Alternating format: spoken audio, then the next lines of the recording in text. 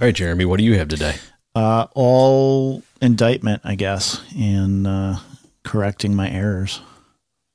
Whose indictment? My indictment? Your indictment? Big guy, Mr. Trump. Trump's indictment. Oh, not Biden's indictment. Not Hunter, not Joe. No. How about okay. What do you have? All right, I have the Nashville massacre, the shooting at the school connected to the church. Uh-huh. I have Kamala in Africa, which is really a Cold War III update. And I have a story sent to us at the request of a producer, Big D and AZ. And this is a really good story about China interfering with elections in Canada. So, okay. Good stuff. Okay, people, let's begin.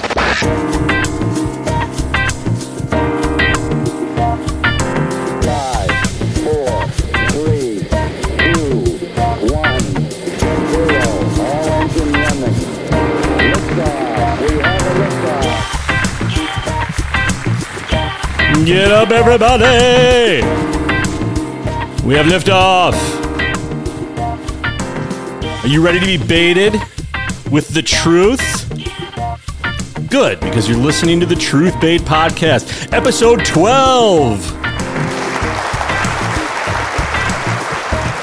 It's Saturday, April 1st, April Fool's Day, which is actually fitting for us having our first Saturday show instead of a Friday show. I'm Andrew Marcus, documentary filmmaker, podcaster. With me always is Jeremy Siegel, also documentary filmmaker and podcaster. I'm back. Welcome back, Jeremy, to the Truth Bait Podcast, where we deconstruct America's propaganda war and reconstruct America's culture and cultural narrative in our shining image, Jeremy. I'm glad to be back. It felt a little weird not doing this on Friday, but doing it on Saturday, hopefully it's better. What happened? Why were you not able to join us on Friday? I was traveling all day long in a very long car ride through tornadoes and storms in multiple states. So basically you were going through really interesting things and we didn't get you on the phone and do the recording that way while you're going through tornadoes. Jeremy, you would have been the Truth Bait hero if you had done that. Yeah, but I just would have been talking about the different signs on the road and the mountains and the things I was looking at, and I wouldn't have been able to really give any type of commentary on these stories and narratives that we're being inundated with this week. Well, that's okay. I would do that, and then you would break in with, I just saw a cow flying. Yeah. We're under the underpass. Let's see, I might have... Oh, well, that's not exactly tornado. That's gentle. No, but that's kind of how it was last night. That was like the sound blowing through my van. Here, this is called bomb cyclone. Let's see what that sounds like. Oh, no, that's just a bomb. Sorry. Yeah, that's that. Okay. Well, I'm glad you made it through. I'm glad you got back and that everybody is safe. Yes. You must be white knuckling it when that happens because you have a big family. I know when I'm driving with my family, I feel the pressure of the responsibility that I have all of their lives in my hands, and you have at least double that going on in your family. Does everybody sit in the back of your car complaining about your driving? No, I let my kids use electronics, and so they're mostly just quiet, gentle souls back there. We have audiobooks. So they're sometimes quiet and sometimes... What are you doing with your driving that they're complaining, Jeremy? Well, we were actually on a lot of twisty roads. So we had a lot of nauseous car sickness going on. And that just led to a theme of the week of complaining about the roads and blaming it on me. At some point, doesn't it just become a challenge for you want to try and get someone to throw up? No, I just kept trying harder and harder to make the turns smoother and smoother, and the roads kept getting windier and windier. So, yeah, I guess we have different approaches. Glad to be out of the car and back in the studio for all of this interesting and somewhat scary news that we're... Yeah, what a day for us to postpone, too, because we had the Trump indictment, which is an enormous story, and we have the Nashville massacre, the Tran derailment, as I've been calling it, because I'm so clever. These are both huge stories, frankly. What are we going to start with? Well, I've got some stuff on the indictment, and we remember I had been predicting Trump would not be indicted. Well, initially I predicted he wouldn't be, and then he wasn't. So I was right.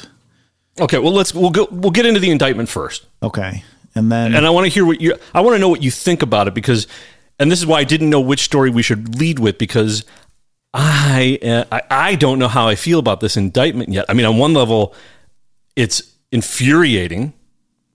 And on another level, there's a part of me that is, maybe I'm numb to it all. I almost don't care. I'm both at the same time. I'm furious and I don't care at the same time. It's a huge story, and I think it's also being used to bait people into violence, and I think it's being used to distract people from even bigger stories, even more important disasters on our immediate horizon. So I don't know. What do you think? Seems like you just summed it up, and I probably don't need to talk about it now. Sorry. No, I agree. I agree with. I've been bottled up with it, I guess. I agree with that. I think I do think there's some narratives that are emerging out of it, and there's also a couple of traps that are emerging out of it. And I think those are the things that we need to pay attention to, but I think that we shouldn't let it bog us down. There's like a bunch of explosions going on right now all at once in, the revolutionary scheme that we're encountering. And, this is one of those lines of effort. So I'll just start. Real quick, what would I tell you about how crazy all of that is that you're talking about, that they're willing to use something like this as a tool in that moment?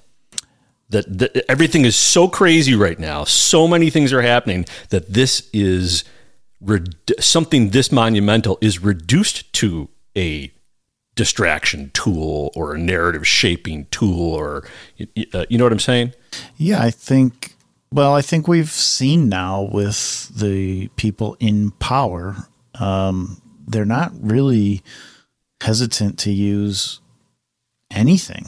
They, even with the way COVID went, I mean, we've now seen them go to great lengths, and I think we're going to see things shaping up even worse, and that's what we need to be ready for. And so I'm going to start off with some clips just from mainstream media that I think sort of highlight what these angles and narratives are and what they're trying to achieve through this. Here's Stephanopoulos on ABC. John Carlos, our legal contributor, Kate Shaw, professor of constitutional law at Cardozo Law School. Kate, let me begin with you. I want to ask you the question that I asked Joe Tacopina. I was a little surprised by the reports of the volume of charges here, at least 24, perhaps closer to 36. What does that tell you? Couple of things. One, it could be just that each check involved in this scheme is being separately charged, or it could mean that there is more to this case than we right now have insight into. Of course, grand jury proceedings are secret, and we are, largely speculating. We know that these hush money payments, and in particular how they were recorded, are at the heart of this case. But what else the case involves, and in particular, what other crime or crimes might bump this state misdemeanor up to a felony, is largely an open question. So it could be a campaign finance violation, as you were just discussing. In theory, it could be another state tax crime. So I think the large number is really striking. I was struck by that too. I think it could mean, one of those two things, or potentially something else entirely. One of the challenges for prosecution will be, if this is indeed using a state prosecutors to charge it connected to a federal crime. This is something that's been said is untested. it is quite untested. As you were just discussing, federal prosecutors have not brought any federal charges against former President Trump regarding the treatment of this money, right? Whether these were in fact campaign contributions that should have been recorded and treated as such. And it is, I think, to say the least, novel for a state prosecutor to be in a position of using a an uncharged federal crime to enhance a state offense of falsification of business records. That doesn't mean a judge would not accept such a theory or that a jury would not convict, but I think it's right that it certainly appears to be a novel theory if in fact that is the theory the DA is using. So for starters, it's like the virus. Yeah, there's a new novel legal theory. Now that there's a new variant of the Constitution, Jeremy. This is a new variant of prosecuting federal crimes through state legal apparatuses. Is apparatuses the right word, or is it like apparati? Maybe it's just apparatus. This is, I think, probably the key thing that people should be aware of, or at least what I think is happening right now, and sort of why they're using this with all of the commentary on the weakness of this case, even coming from people on the left, but a lot of people on the right are sort of, they're scratching their heads. A lot of the coverage is what's going on here. Why are they even bringing this case? And now Stephanopoulos seems to be saying the same thing. Why, how difficult this is. And this is, I think, the new key phrase here is this novel legal theory that we're looking at that I think that's exactly it. The point here, just like the impeachment was, is to bring in these extra legal practices that we have never seen, and they say are untested. I could suggest that perhaps untested and novel might be being used to substitute for constitutional or legal. These are things that by everybody's acknowledgement hasn't happened before. And so why is that? Why all of a sudden is that happening? Is it to use these things to get Trump? Trump seems pretty confident. His attorneys seem pretty confident that this is going to fail. So I suspect the reason why, because they've seen so much justice up to now. Well, every other thing against him has failed so far, pretty much, other than the coup in January 2020. But as far as impeaching he wasn't in the judicial system then. He was in the Congress being judged in the impeachments. Well, that's true, and it might be different in the courts here. But I think didn't he draw a judge that found against his companies for basically the same matter? Yeah. Yeah. And I think here he's hosed, man. I don't know if he's hosed. I think guilty or not guilty, what you're seeing here, and I think the greater play for them is that this is gonna be used to cause everybody to accept, or maybe not cause everybody, but to cause a large number of people to accept this as a new process. Basically, we will have states prosecuting federal crimes. That should probably be pretty alarming to people, regardless of how you feel about Trump being, innocent or guilty. I'll continue on here with the rest of this clip. That's the first thing I think, though, is this novel legal theory, and that's popping up in every report across the media. John, how many times in the last 7 or so years have you heard the words novel and unprecedented? Even Stephanopoulos is pointing it out for us. Something else novel and unprecedented, running for president after an indictment like this. I mean, we've heard this from the beginning of the Trump era, but this is really all new. I mean, the idea, not just a former president being indicted, George, but the leading candidate for the Republican presidential nomination getting indicted. And look at the reaction coming from the Republican Party. Republican leaders, even his potential and current opponents coming out and defending him on this. They're so far, at least, but we've got at least 2 more sets of prosecutors out there. Yeah, you have potentially 3 more indictments. You've got 2 federal cases, the documents, and of course January 6th, and the Georgia case involving his effort to overturn the election in that state. So it's interesting to see Republicans come out and give the blanket defense without knowing all the facts. So I think that's interesting because everybody's pointing this out, and it gets pointed out in the next clip that I'm going to play also, but is that they're saying this is blanket defense. Now, let me ask you a question. I've got something right at the heart of this one too. I can't wait to see where you're going. Well, I can't wait to show you what I've got. I don't know if they relate, but my question for you is, what if Trump did do what he's being accused of doing? What if he is guilty? What if he broke the law? Yeah, I actually, I think that he couldn't possibly have broken any law that is worth the destruction that this is doing. And so I have to believe that they want the destruction that they know it's causing. I'm sure they do. I'm just wondering if I don't know if he did or not. I have no idea. I frankly have not been following his cases that closely because at this point I find everything they're doing to him to just be nonsense. I've tuned it out. I don't care. Okay. Well, that's one thing that's happening. I'm not saying I don't care if he broke the law. I'm saying I don't care what these people are accusing him of anymore. They are the boy that cried wolf on steroids. Okay. So let me go into the next clip. Norah O'Donnell, she's CBS, and there's a few narratives being set in here. Now to our other top story and the historic criminal indictment of Donald Trump. CBS News has learned the former president will turn himself in on Tuesday for processing at a Manhattan courthouse. That means getting fingerprinted and having a mugshot taken. CBS's Robert Costa has new reporting tonight on security concerns in New York City. Former President Trump's indictment has law enforcement in New York on high alert, with security increased around Manhattan Criminal Court and Trump Tower.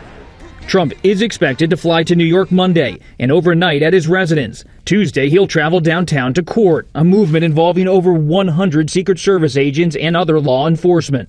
Once inside the courthouse, Trump will stand for a mugshot and be fingerprinted. He is unlikely to be handcuffed, and then he'll be arraigned at 2:15 p.m. The announcement of the indictment last night stunned the former president, especially after reports in recent days suggested the grand jury's work might have stalled. Sources say the indictment could include about... He's been predicting his indictment. He was stunned, though, because he was stunned that what he said was going to happen happened. Well, and I was stunned because what I said was going to happen didn't happen. So, well, you should have been stunned. Yeah, I was. You predicted the opposite of what Trump was predicting. Well, but he didn't. But he shouldn't have been stunned. You should. He's talking about Trump predicted he would be arrested 2 Tuesdays ago, and he wasn't. So now he's stunned because he thought that they were going on vacation. I think it shocked a few people. I think people thought this was going away. I think people believed me. I think they might be even doing this because of what I predicted. It's possible. You have to be careful what you say on the Truth Bait podcast. Let me continue here. While privately fuming, allies say Trump is convinced Republicans will keep rallying to his side and not give an opening to rivals like Florida Governor Ron DeSantis. I know voodoo's legal in New York, but this is legal voodoo. The unprecedented indictment of a former president of the United States for a campaign finance issue is an outrage. Today, Bragg hit back at Republicans who have claimed that the investigation was politically motivated, calling that baseless and inflammatory. The heated rhetoric has New York law enforcement bracing for violence next week. After Trump's indictment, some on social media called for war and said it's time for a real insurrection. Former NYPD Commissioner Bill Bratton. What most worries the NYPD at a moment like this? Lone wolf. A lone wolf who is not bragging on social media that he's going to do this or going to do that. Somebody that all of a sudden shows up who's not on the radar, who has a grievance, whether it's a grievance against the president, grievance against now the district attorney. It's the unknown that's always a great concern. Robert Costa joins us now from outside the courthouse. And Robert, what do we know about these charges against Donald Trump? Sources tell CBS News that this indictment could be sprawling and include alleged financial crimes far beyond that Stormy Daniels payment. This all comes as former President Trump's allies are increasingly on edge about possible other indictments, whether it's from the Georgia election investigation or from the special counsel in Washington, who's probing January 6th and Trump's handling of classified records. So they're still pushing that's in both reports, they're still pushing all of the outlying investigations that are to come. But I think here is I feel like they're setting something up here that's like a transition with the pro or anti-law enforcement narrative they came out with. If after January 6th, they switched everybody, all of a sudden it was the Republicans that were anti-law enforcement and the Democrats have always been pro-law enforcement. And so it's pro-America's institutions. Right. I think there's something happening here where everybody is taking, and the reason I ask that question is, if he did do these things, should he be prosecuted for them? Because I feel like the tact with Jim Jordan and the guys in Congress who are now, wanting to bring Bragg in to investigate, and the way they're describing these things as Republicans are defending him regardless of the facts, or the facts haven't even come out yet. We haven't even seen I can tell the you why the indictment Republicans yet. are defending him. I've got that clip as to why they're defending him. Do you want to hear that? Okay. This is. Do you remember? Would you call Glenn Beck an ally of Trump, or a supporter of Trump, or a never Trumper? Where would you put him on the spectrum? He was initially a never Trumper, and I would say a fairly belligerent one that actually seriously damaged his business. And he basically repented and apologized to Trump and his whole family for the way that he behaved. Do you think because he saw the light, or because his business was nearly ruined? I suspect it's a combination of something of the two there. I mean, at some point he had to be like, wow, I really miscalculated on this one. And okay, this clip makes me doubt that generous interpretation. Listen to this. This is Glenn Beck on Tucker Carlson. I've got the same clip. This is insane. You do. You have the same clip. Yes. Okay, listen. I'll play it. Listen to this. This is insanity. And by the way, that's the first time that's ever happened on the Truth Bait podcast, where Jeremy collects his clips, I collect my clips. We have no idea what each are collecting specifically. We just know in general sort of the topics we're going for, and he and I know each other well enough to sort of have an idea where we might be going, but we don't have any idea what we're specifically picking. The fact that we find it took 12 episodes and we finally crossed the streams and both have the same clip. This is insanity. Donald Trump, the reason why this is going to help Donald Trump, and that's why I don't think they're doing it so he can't run. They're doing it because they want people to strike out. Please turn to God, repent, pray for our country, pray for peace. Put on the full armor of God. But here's what they miss. Donald Trump is not even a person anymore. He is a symbol. He is a symbol of the average, everyday guy that keeps getting screwed every single time. Watches other people screw up big banks, screw up their companies, and get away with it. They see people all the time doing stuff that they know if they did, they'd be in prison for 20 years. But because they're not part of the elite, they get away with it. He misspoke there. He's saying because they are part of the elite, they get away with it. Donald Trump has taken arrow after arrow, and that's why this is the way the average American feels tonight. And when he said that, he put on a MAGA hat, which blew me away because when Trump was first running for office, far from putting on a MAGA hat, he put on a Cheeto face. Do you remember that? Yes. When he rubbed his face in a plate of Cheetos. Yeah. Him and his producers, which in making fun of Orange Man. And I think you could probably mark the beginning of the death of his company as he knew it in that moment when he and his producers, four middle-aged, moderately overweight white guys in uniform. They're all like wearing the same, Glenn Beck uniform of a sweater with a button down underneath it and blue jeans. And they all have swim goggles on, like swimming goggles, bow ties. And they rub their faces in the Cheeto dust. Yeah. Yeah, so I was just blown away that he's now putting on a MAGA hat, and you can see from the video the MAGA hat is even signed. So yeah, I assume there must have been a rapprochement. But this next part, to me, illustrates, it gives up the game as to why the Republican establishment and people who may or may not be questionable Trump supporters like Glenn Beck are rushing to his defense. Listen to this, and we'll see if you pick it up too. Yeah, I hope that there's a few Democrats out there, but this guy has been taking the bullets for the average person now for years. And people on the right feel like he's the only guy that really gets what the people are feeling, and it's not gonna end well for the Democrats in the next election. It's just not. I don't know if Donald Trump is the winner or not, but I will tell you this: you're not going to stop 100 million people.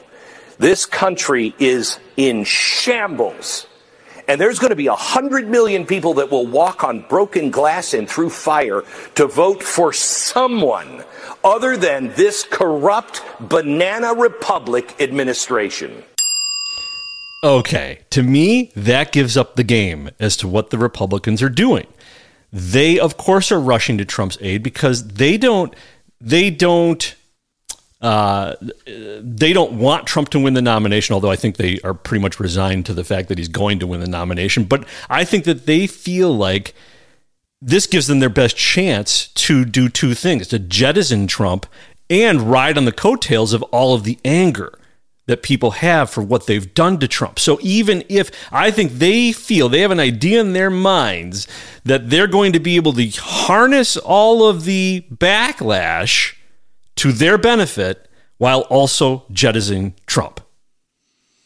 And they're in on it. The GOP establishment is in on this. Well, I think they're in on it. I think the angle I was seeing more was encouraging everybody to continue to take the posture that, this is ridiculous. And this is a witch hunt, and there's no basis for it. Yeah, but if they really felt that adamantly about that, wouldn't they have been raising their voice about this before it happened? They saw it coming. I don't think they feel that adamantly about that, but like I said, I think there's a transition here where the painting of the picture is every time they talk about him being fingerprinted and mugshot, they're also commenting that there's no special, there's no special thing that can happen for the president here. This is a typical normal. It's the same thing everybody has to go through. So they're painting him as, the regular common man, basically. And they want him to win. The left wants him to win. They're setting up the narrative that they're the ones seeking to use the system, use the justice system, give him his day in court, which Nancy Pelosi said. Did you see what Nancy Pelosi said? Because hers was great. Right. Yeah, he gets to prove his innocence. Right. And Fox News covered for that. Listen to this. Pelosi reacting to former President Trump's indictment, saying in part, quote, "No one is above the law and everyone." Former House Speaker Nancy Pelosi reacting to former President Trump's indictment, saying in part, quote, "No one is above the law and everyone has the right to a trial to prove innocence." Pelosi turning our legal system on its head because, you know, in the U.S., those accused of crimes are innocent until proven guilty. Joining us now, Republican Congressman Mike Johnson of Louisiana, a member of the House Judiciary Committee, a well-seasoned lawyer himself. So, Congressman, we'll begin there. Your reaction to the Speaker's, I would imagine, flub. Did you hear that? Did you hear? Right. She calls it a flub. She's covering for her. She's covering for her. Covering for Pelosi didn't flub. Pelosi knew exactly what she was saying. She knew exactly what she was doing. This is a very smart, sophisticated revolutionary you're looking at, Nancy Pelosi. And this is where I think that narrative Well, bleeds. she's also she's an elderly person, very elderly. Yeah, but she knows exactly. And an alcoholic, I believe. So but she knows exactly what she's doing there. First of all, she could have been drunk tweeting. I have to say she could have been drunk tweeting. The woman is a box wine advertisement. Even if she was drunk tweeting, her tweet was designed to have maximum impact. And that maximum impact was reinforcing the narrative that everybody gets their day in court. Even Donald Trump is going to get his day in court, just like everybody else. Nobody's entitled to special treatment, but you people over there defending him right now, you're the ones saying he's entitled to special treatment, that he shouldn't be prosecuted. Yeah, I hear where you're right. That is exactly where they're going, and that is why everybody needs to make sure that the narrative is about equal justice. So, yeah, you know what? I do want him prosecuted if he broke the law, if it's equal justice. Right. See, and we don't have equal justice. No, we don't. No, we don't. And that's what more than justice, more important than justice itself is equal justice. Because you can't have justice without equal justice. That's right. Period. That's right. So this system cannot try him. Right. So everybody has seen, no credibility. Everybody has seen, as Glenn Beck said, for years and years and years now, everyone's getting screwed. Everyone's getting the shaft. We see what they're doing. We see how they're breaking laws left and right. They're never, ever paying the same price that we are. And we're fed up, right? I mean, you said it. You're fed up enough that you don't even want to hear about it. You know, you don't care at this point. Like, it doesn't matter. And they don't have any credibility to me. So why should I continue to listen to their accusations? Right. But I'm under no obligation to continue to listen to people who repeatedly lie to me. Right. So I see these Republicans coming out with this defense. Nobody's read the indictment yet. The media is saying, look how they're all defending him. Nobody's read the indictment yet. Pelosi's the one saying he deserves his day in court, and he has a chance to prove himself innocent. That comment was on purpose because it just continually reinforces to people that the legal system and justice system doesn't work the way it was designed to, and that is what you have to do now, that once you're indicted, you're guilty. That's what this means, and you get a chance to prove yourself innocent. That was on purpose. Shannon Bream was wrong for covering for her and calling it a flub, and a lot of people are coming to the defense. I'm not saying it's wrong to defend him, but that's why I asked the question, what if he is guilty? Should the law apply? Should the law be applied? Yes, it should. It should also be applied to every other one of them that breaks the law and never faces justice. But that's what I think is this kind of narrative trap here, where they're trying to flip it, where we're the anti-justice. We want special privilege for our president. And this is a big witch hunt waste of time.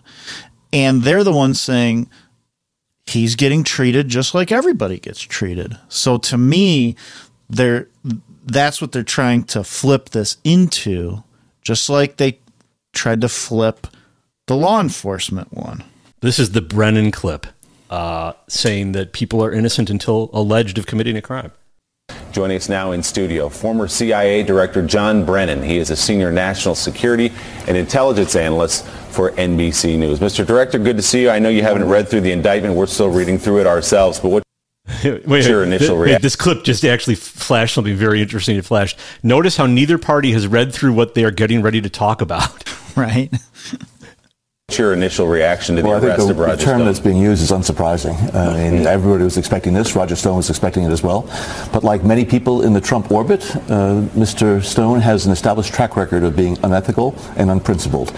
And now this is catching up with him. And now a 7-count indictment. I think it's a very serious one, but it shows that the special counsel's office is uncovering the evidence it needs.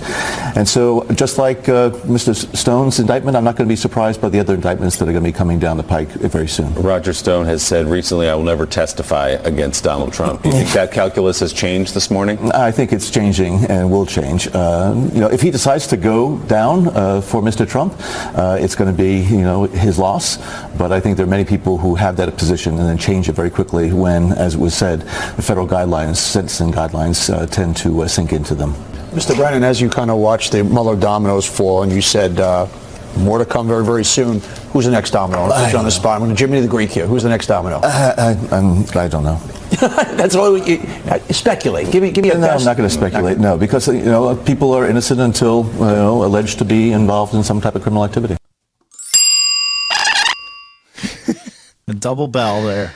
I think that this was clearly by design, her tweet, and that has been the way they've been operating for a long time. If you're not part of the club, and if you're a regular person, you are presumed guilty until you're able to prove yourself innocent. So that one was on purpose.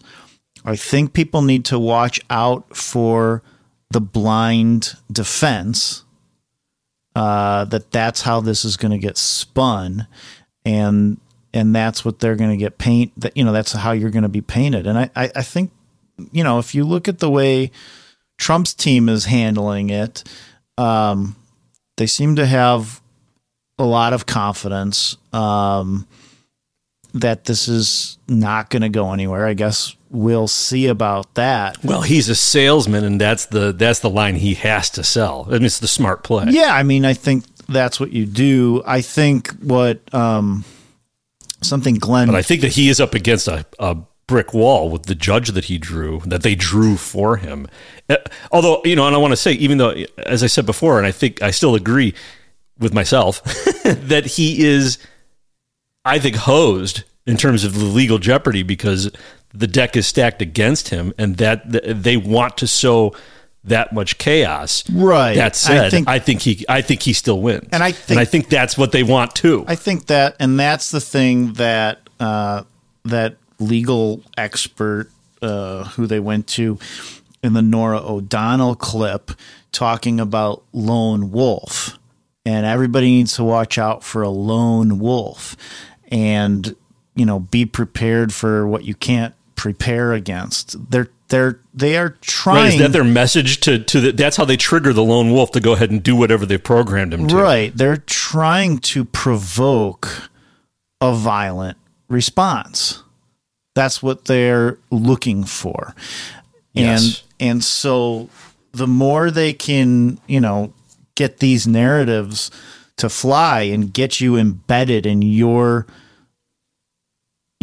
belief and your way of looking at this, and the more you feel helpless, the more you feel compelled to do something because you don't know what to do. And that's the thing everybody needs to really watch out for. That's where I thought... And that's what they've done to the left. That's how you ended up with that Nashville shooter, probably, because that type of person, that desperate, mentally unstable person... it thinks that that it is that desperate of a situation, and they pop off. They go nuts. Right. So they're provoking both sides. Absolutely. They want us in a fight.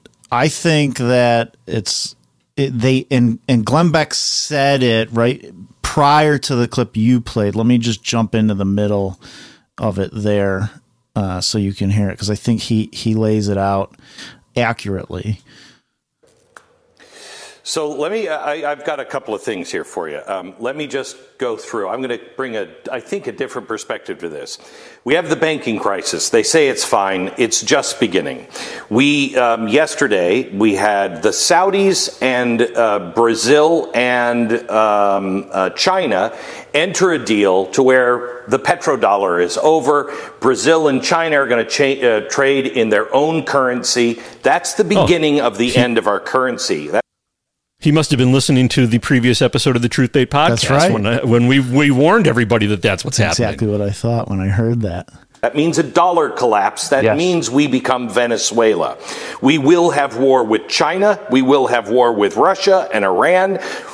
We have the restrict bill. We have social media and our NSA and everybody else in bed with each other, silencing people. We, of course, have the raccoon dogs, which we all know is bullcrap. And now this week, we have a new gun grab that they're trying to do. Biden and his family taking money from the Chinese. What do you think this Donald Trump thing is really all about? The America that we knew, the fundamental transformation that started in 2008, is finished. We are no longer viewed as a superpower. We are now an elderly, we're Joe Biden just walking into the twilight. What this is all about, I believe, is trying to inflame this country. They've wanted violence from the right from the beginning. They can't wait it. They need it. That, I think, definitely spells it out accurately. And that's what people need to look out for with all of this stuff, because like you're going to talk about with this shooting and all of these shootings that are going on, and all of the things that Beck listed there, which are things we've talked about. It's almost as if we're entering, the crisis phase of the revolution. And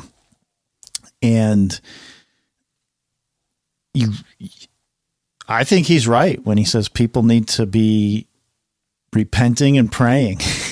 And you got to rely on God here, because right. And be peaceful. I agree. You got to be completely. peaceful, and nonviolent resistance is going to be a key to any effort of trying to restore what this country used to be. We are all Falun Gong now.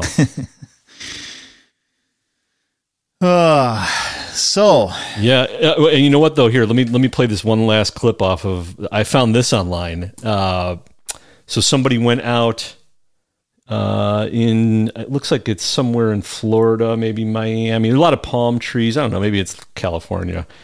Asking people what they think about Trump being indicted. This was very interesting. How do you feel about Trump getting indicted? They need to free my boy. Would you say that this whole thing to try and arrest him is almost like a witch hunt? Would you say that? Yeah, because out of every other president, they only doing this for him. He's been exposing and they don't like that. Trump 2024, my brother. They know they can't get him for none of the real. We get it, gang. Free him. I didn't used to like that. But now, bro, I realize that he meant well for the country and bro. We need that back. Free Trump. Trump 2024. All right, so every time the audio dropped out, that's because they're either using the N-word or the S-words. just so you're aware why all that audio was dropping out. So those were all black people. Yeah. Well, they've been dispensed of by the left. Their vote is no longer necessary and needed. But I think that's the sentiment of most people right now. I mean, basically the mask keeps coming off and people are awake, which means they have to ramp things up harder. The more people are, and it's kind of scary, but the more people are awakening to what's going on, the harder they have to crack down on everybody. See, that's why people have to understand what is happening, that this is a much larger salvo of attacks. This is just the latest salvo in this long line of attacks. and you can't take their bait. You have to cling to the truth. You have to cling to the truth bait. Don't cling to their narrative, Marxist bait, their Marxist narrative bait, trying to provoke you into an act that furthers their revolution. I'll say the last thing I'll say on it, because as I'm listening to you and I discuss this, and remember I started this by saying I'm of mixed heart on this. I'm of mixed mind. On one hand, I think it's a terrible thing that they've done, and on the other hand, I'm numb to it and I almost don't care. And I think the conclusion I've come to is that I love that they've done this. I love it. You know why I love it, Jeremy? Because it puts it right in everybody's faces just how far down the road to ruin we are. And people will do anything to bury their heads in the sand and pretend like the status quo still exists somewhere, that we still are America, and we're not. And it's not that we're not because of things like this. Things like this are happening because we're not America anymore. And so you need to have it shoved right in your face. It's one of the reasons I'm kind of hoping Brandon Johnson wins in Chicago. The guy's a communist. He pals around with Bill Ayers, an unrepentant domestic terrorist, an open communist. So to me, he's the more honest choice for Chicago. Paul Vallis is just going to. Paul Vallis is an incremental socialist. Brandon Johnson is a all at once, everything all at once, everything everywhere all at once Marxist. So, but they're the same. It's the same bird. They're just different feathers on the same bird. So I prefer the honesty of a Brandon Johnson. I prefer the honesty of Trump being indicted. It is where we are, and people need to see it. And I think so. Let me rephrase that. I don't love that it happened. I don't love that we are where we are. I hate that we are where we are. But if we're going to be where we are, this is what needs to happen. Yeah, I think in some ways you need to embrace it. A lot of people have been thinking this is coming. Now it's here. And then it's, how are you going to deal with it? Are you going to ride the coattails of Mike Pence and Lindsey Graham and just, repeat what they're saying? This is just, he shouldn't even be indicted. Well, who cares? He's indicted. So the don't get pigeonholed in this trap of becoming the anti-justice, Trump supporter, afraid of the legal system. Even though they're misusing it, we see it. You have to look at how they're manipulating us to be in the paradigm that they want us in. Ladies and gentlemen, that is the most valuable advice that you will get from this segment. Don't engage in any of the narrative, frankly. Don't even debate it with anybody. I don't think you need to. No. And I think that's what people need to people need to move on from the media debate. Shut off the media. Yeah. Gather what you can, gather what you need, and then turn it off, and don't engage in the debate. Yeah, let's go. The only place that you should be debating is in your own mind, or with a trusted friend like us at the Truth Bait Podcast. Let's go. I want to see what happens next. Let's go. Bring it on. Let's see what the DA's got. I don't need him to be called before the committee in Congress. That's going to do nothing.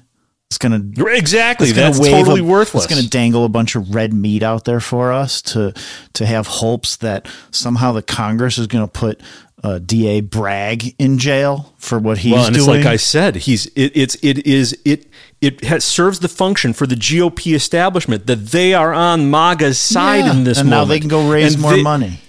Right. They're going to raise more money. They're going to try and capture the anger, and they don't care what happens to Trump. They want him gone. And they don't care what happens to you. GOP wants him gone. They don't care what happens to you. Don't send the GOP $1 right. If you send the GOP $1 right now, turn off you're no longer a producer of the Truth Bait Podcast. Turn it off. Go away. Yeah, send the $1 to the Truth Bait Podcast. That's right. Wait, that's later. Oh, yeah. We're doing that later. We should move on. Do you have anything else? No, that's it. That's it. Okay. So again, these two stories, frankly, they connect because you're coming at it from the narrative warfare angle, the propaganda warfare angle, and we need to approach the Nashville story that way too. And I want to give a warning, actually. This is a warning to parents. This story may not be appropriate for young listeners as we discuss tragic events in the news. We will now give you a few moments to pause the program or fast forward if need be. And the reason I'm doing that, Jeremy, is because we've learned that there are families who enjoy truth bait together. And that fills me, I don't know about you, but that fills me with joy. I'm pausing. I don't want to hear it. You scared me. It is. I think hopefully we can always present something that is good and listenable to all ears of all ages, but there are always it's not topics, vulgar, right? Yeah. There are always topics that could be sensitive for some. This is people to talk about. This shooting is, I don't think, appropriate for children, unless you're a parent who really knows how to, that has control over that discussion. That is not our discussion to have with your children, and so, the fact that there are children listening to this show, like I said, it gives me joy. But it also fills me with a sense of responsibility to the parents of our young listeners. And that's a trust I want to keep. I want to earn it and I want to keep it. So that's why I want to give people a heads up on a story like this. And I think we've probably given people enough time to either pause or scoot their children out of the room. Let's start this, Jeremy, with we were taken to task about how we treated this story. I think rightfully so, we were taken to task. I appreciate that we were taken to task. Do you have the letter that we were sent on this? Yeah, I have the email. It's from Jeff T. in Wisconsin. Shouldn't have been so glib and irreverent in the opening segment when you all talked about the shooting in Nashville yesterday. I would hardly call that exciting news. My 2 cents. Exciting in quotes. And you put the exciting in quotes. Right. And sorry if you were about to just say that. I didn't know exactly what he was talking words. about. I didn't know exactly what he was talking about. I was certainly like, "Whoa, what did we say?" It was me. I'm the one who used the word exciting, and I was the one who I won't speak for you. I was listening back through the podcast. We listen to I listen to every recording. I try to listen to it the same day we record it, and I was cringing listening back to it, that it came across much more, my irreverence, I felt, was imprecise enough that it was certainly open to be interpreted as though I was being irreverent about the shooting. And that certainly was not my intent, but that is absolutely how it came across. And I was cringing when I was listening to it. And then this letter came through maybe a couple of hours later, and I couldn't help but agree. I thought, yeah, we blew it on that. I think we were too irreverent. I re-listened to it also, and I felt the same thing. I feel like I have somewhat of a defense for you, which is that so many people who have been writing in and giving us great encouragement have also said from the very beginning of the show, let's keep up the enthusiasm and tempo. And sometimes this show is unscripted, and we're trying to keep things entertaining and energetic. And I feel like sometimes in the middle of doing that and introing the show, I do think it was a mistake and not a correct way to treat the subject matter. That's exactly what happened. We're at episode 12. We don't have full command over the skills of communicating through podcast. I think I'm very excited about the progress you and I have there. I just used excited again.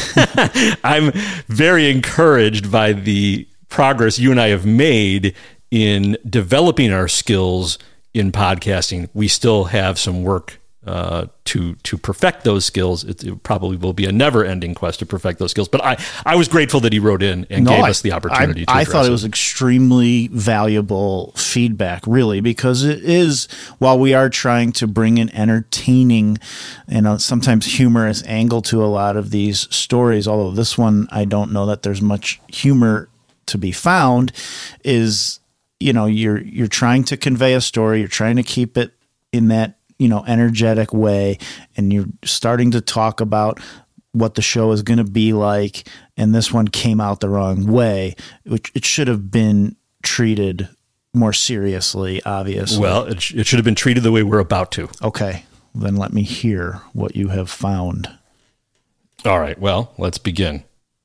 Background. On Monday, March 27th, a 28-year-old woman stormed a Presbyterian church in Nashville, Tennessee, and murdered 3 children and 3 adults in a shooting rampage that lasted 14 minutes before police stormed the building and ended the life of what appears to be, at first blush, a gender-based terror attack on the Christian community. And here's my first clip. It's from CBS. See if you notice what's missing from this. 3 adults and 3 children were killed at a school shooting in Tennessee. Police say the shooter was a 28-year-old who was armed with at least 2 assault rifles and a handgun. They were killed after a confrontation with police. Their motive is still under investigation. Okay, let's break that one down just for a second. Did you notice what was missing? That it was a transvestite. Listen to this. 3 adults and 3 children were killed at a school shooting in Tennessee. Police say the shooter was a 28-year-old who was armed with... Oh, wow. The shooter was a 28-year-old. 28-year-old. Yeah, I didn't even... I think they probably removed the audio. I mean, that's unbelievable. Wow. A 28-year-old something. A 28-year-old what? Mountain lion? A 28-year-old. A 28-year-old, and that is all you need to know. I guess you can't accuse them of lying about that. What's that? I guess you can't accuse them of lying about that. And listen to how they handle the pronouns. Rifles and a handgun. They were killed after a confrontation with police. Their motive is still under investigation. All right, so they're honoring the pronouns, right, while not mentioning the transness. And the reason for this, there's an article from it's up on Fox right now. CBS News reportedly barring staff from using the term transgender to reference Nashville shooter. Quote, the shooter, this was from a memo to employees. Quote, the shooter's gender identity has not been confirmed by CBS News. It's only been confirmed by the police. When they knew that the shooter was 28 years old, that means they knew who the shooter was. They haven't confirmed the gender because they haven't decided which gender to use on this person. The shooter, quote, the shooter's gender identity has not been confirmed by CBS News. As such, we should avoid any mention of it as it has no relevance to the crime. Should that change, we can and will revisit. The memo read per the New York Post. The memo continued, quote, right now we advise saying police identified the suspect as 28-year-old Audrey Hale, who they shot and killed at the scene, and move on to focus on other important points of the investigation, community, and solutions. They're openly sending out memos to lie and propagate. They've decided that the trans issue is not relevant. And by the way, it may not be relevant, but we don't know yet. And we'll get to that. Grabian transcripts show that CBS Evening News did mention how authorities revealed that the shooter identified as transgender on Monday's broadcast, but made no mention of it on Tuesday and Wednesday. However, CBS News anchor Norah O'Donnell did use female pronouns for the shooter on Tuesday. And that is because by Tuesday, they had decided this is nuts, man. The media is having it both ways. They are simultaneously claiming that this person was trans and therefore part of a protected class, and they are simultaneously disowning this person as trans and only referring to her as her. Their brains are completely scrambled right now. They don't know. There's a lot of conflict going on inside these newsrooms. So now let's go to ABC, where they lead into Biden's comments on the shooting. And these are the comments that went viral. Did you hear anything about these? What Biden did in his comments? No.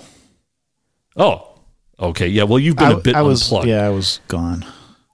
And when you were plugged in, you were focused like a laser on the indictment, that you did all that while you were on the road and got back late last night and still prepped for the show. Hats off to you, my brother. But the part that went viral was that he made comments at the White House, his first comments reacting to the shooting, and his first reaction was to make jokes. He made jokes about his ice cream. Now, I'm going to play this.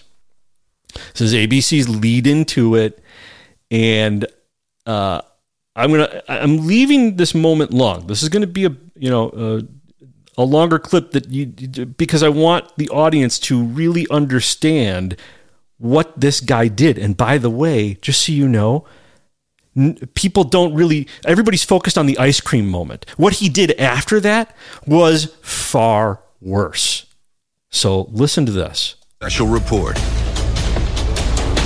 And good afternoon, everyone. I'm Kira Phillips. We are coming on the air because President Biden is about to address the shooting earlier today at a school in Nashville, Tennessee. 3 children and 3 adults were killed. Police say the shooter, a 28-year-old woman, is also dead.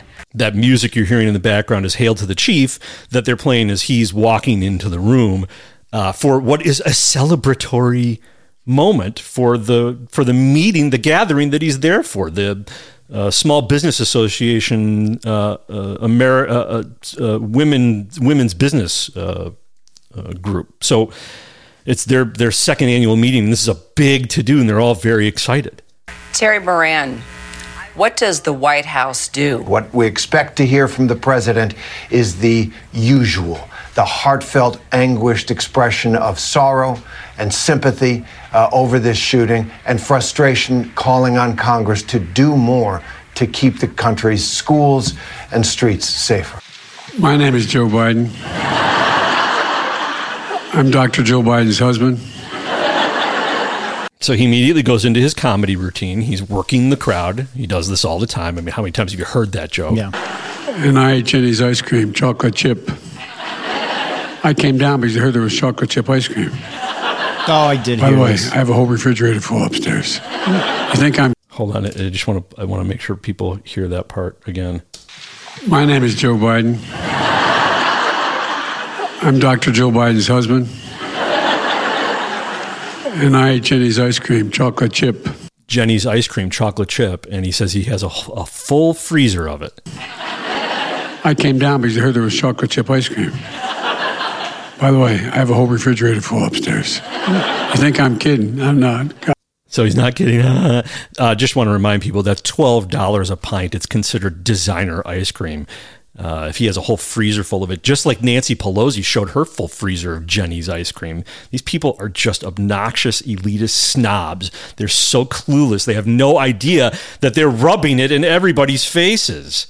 Ben, how are you, pal? One of the best guys in the United States Congress, Ben Cardin.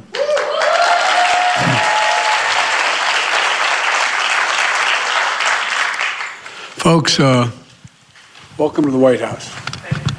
It's a delight to have you all here. And who are those good-looking kids back there? Excuse me? So this is worse. This is worse than the ice cream part, and the ice cream part eclipsed this.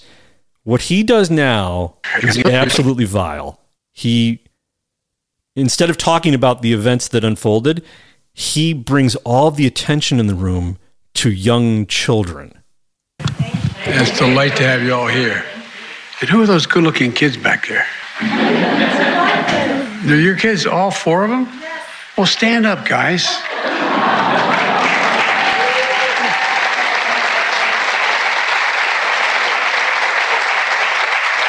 Well, I want you to know, like you, I had 2 brothers, we were 3 in our family, 3 brothers, and 1 sister. And my sister is smarter than all of us. Not a joke. She used to be 3 years younger than me. Now she's 23 years younger than me.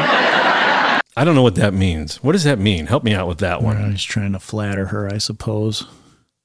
That she looks younger, yeah, or that he's so old. I feel like it's more self-deprecating that he is just a fossil. Could be. Yeah. She managed every one of my campaigns for office, even back when I was in high school. So blame her. We went to the same university 2 years apart. She graduated with honors. I graduated. Didn't he lie about how his honors in graduating, that he was at the top of his class? And now he makes jokes that he just barely graduated? Well, it's just a little white lie. And we had a simple rule in the family. Listen to Val. My sister Valerie is incredible. So guys, be nice to your sister. You're going to need her. You're going to need her. I promise. It's the same lineup. You're the oldest. Who's number 2? Number 2? Who's number 3? You're twins? Are you guys twins? Okay. All right. This how it was in our outfit. He won't get to it. And it seems as though he is just, almost elderly, meandering through this moment, and he's lost track of where he's supposed to go with it, but that's not the case. Listen to this. Well, I'm so glad to see you all. Thanks for coming with Mom, okay? You got to take care of your mom. Dads are much harder to raise, but,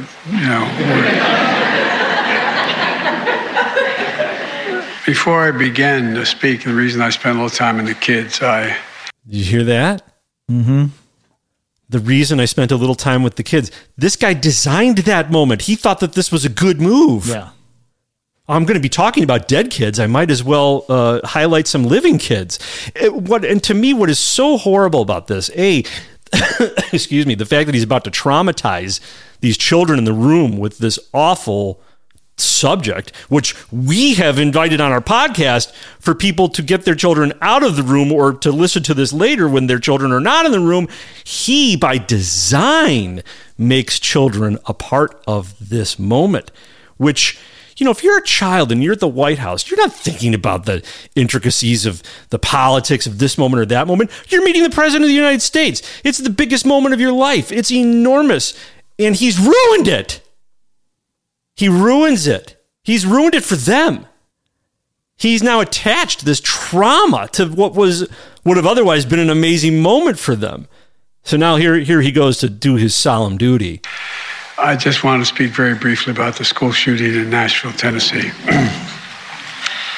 Ben and I have been doing this our whole careers, it seems. And it's just, it's sick. We're still gathering the facts of what happened and why. And we do know that as of now, there are a number of people who did not make it, including children. It's heartbreaking, a family's worst nightmare. Now, if you're one of the kids that just met him and was just a part of this grand moment, and now he's talking about that, how does that not traumatize the kid sitting there? I don't think they care that much about that. I mean, the kids are sitting there as props.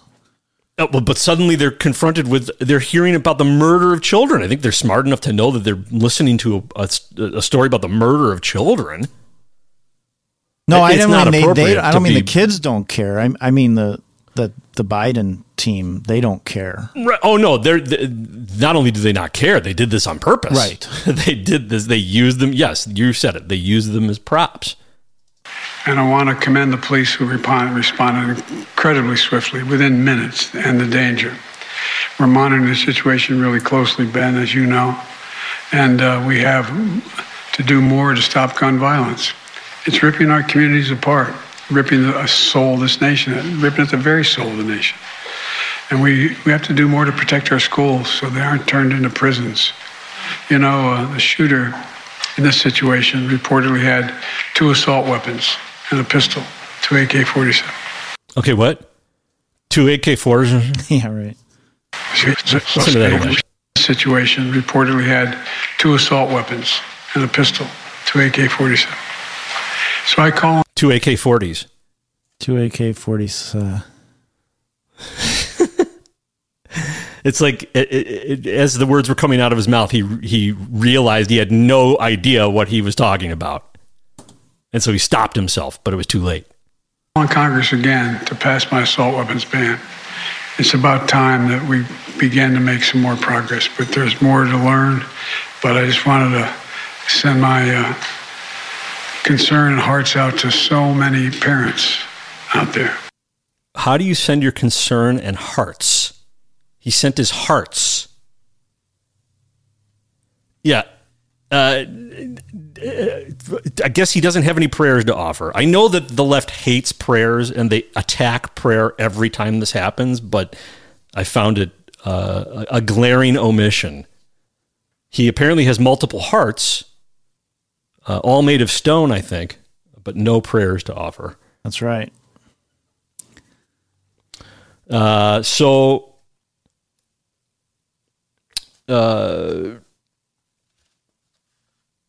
let me,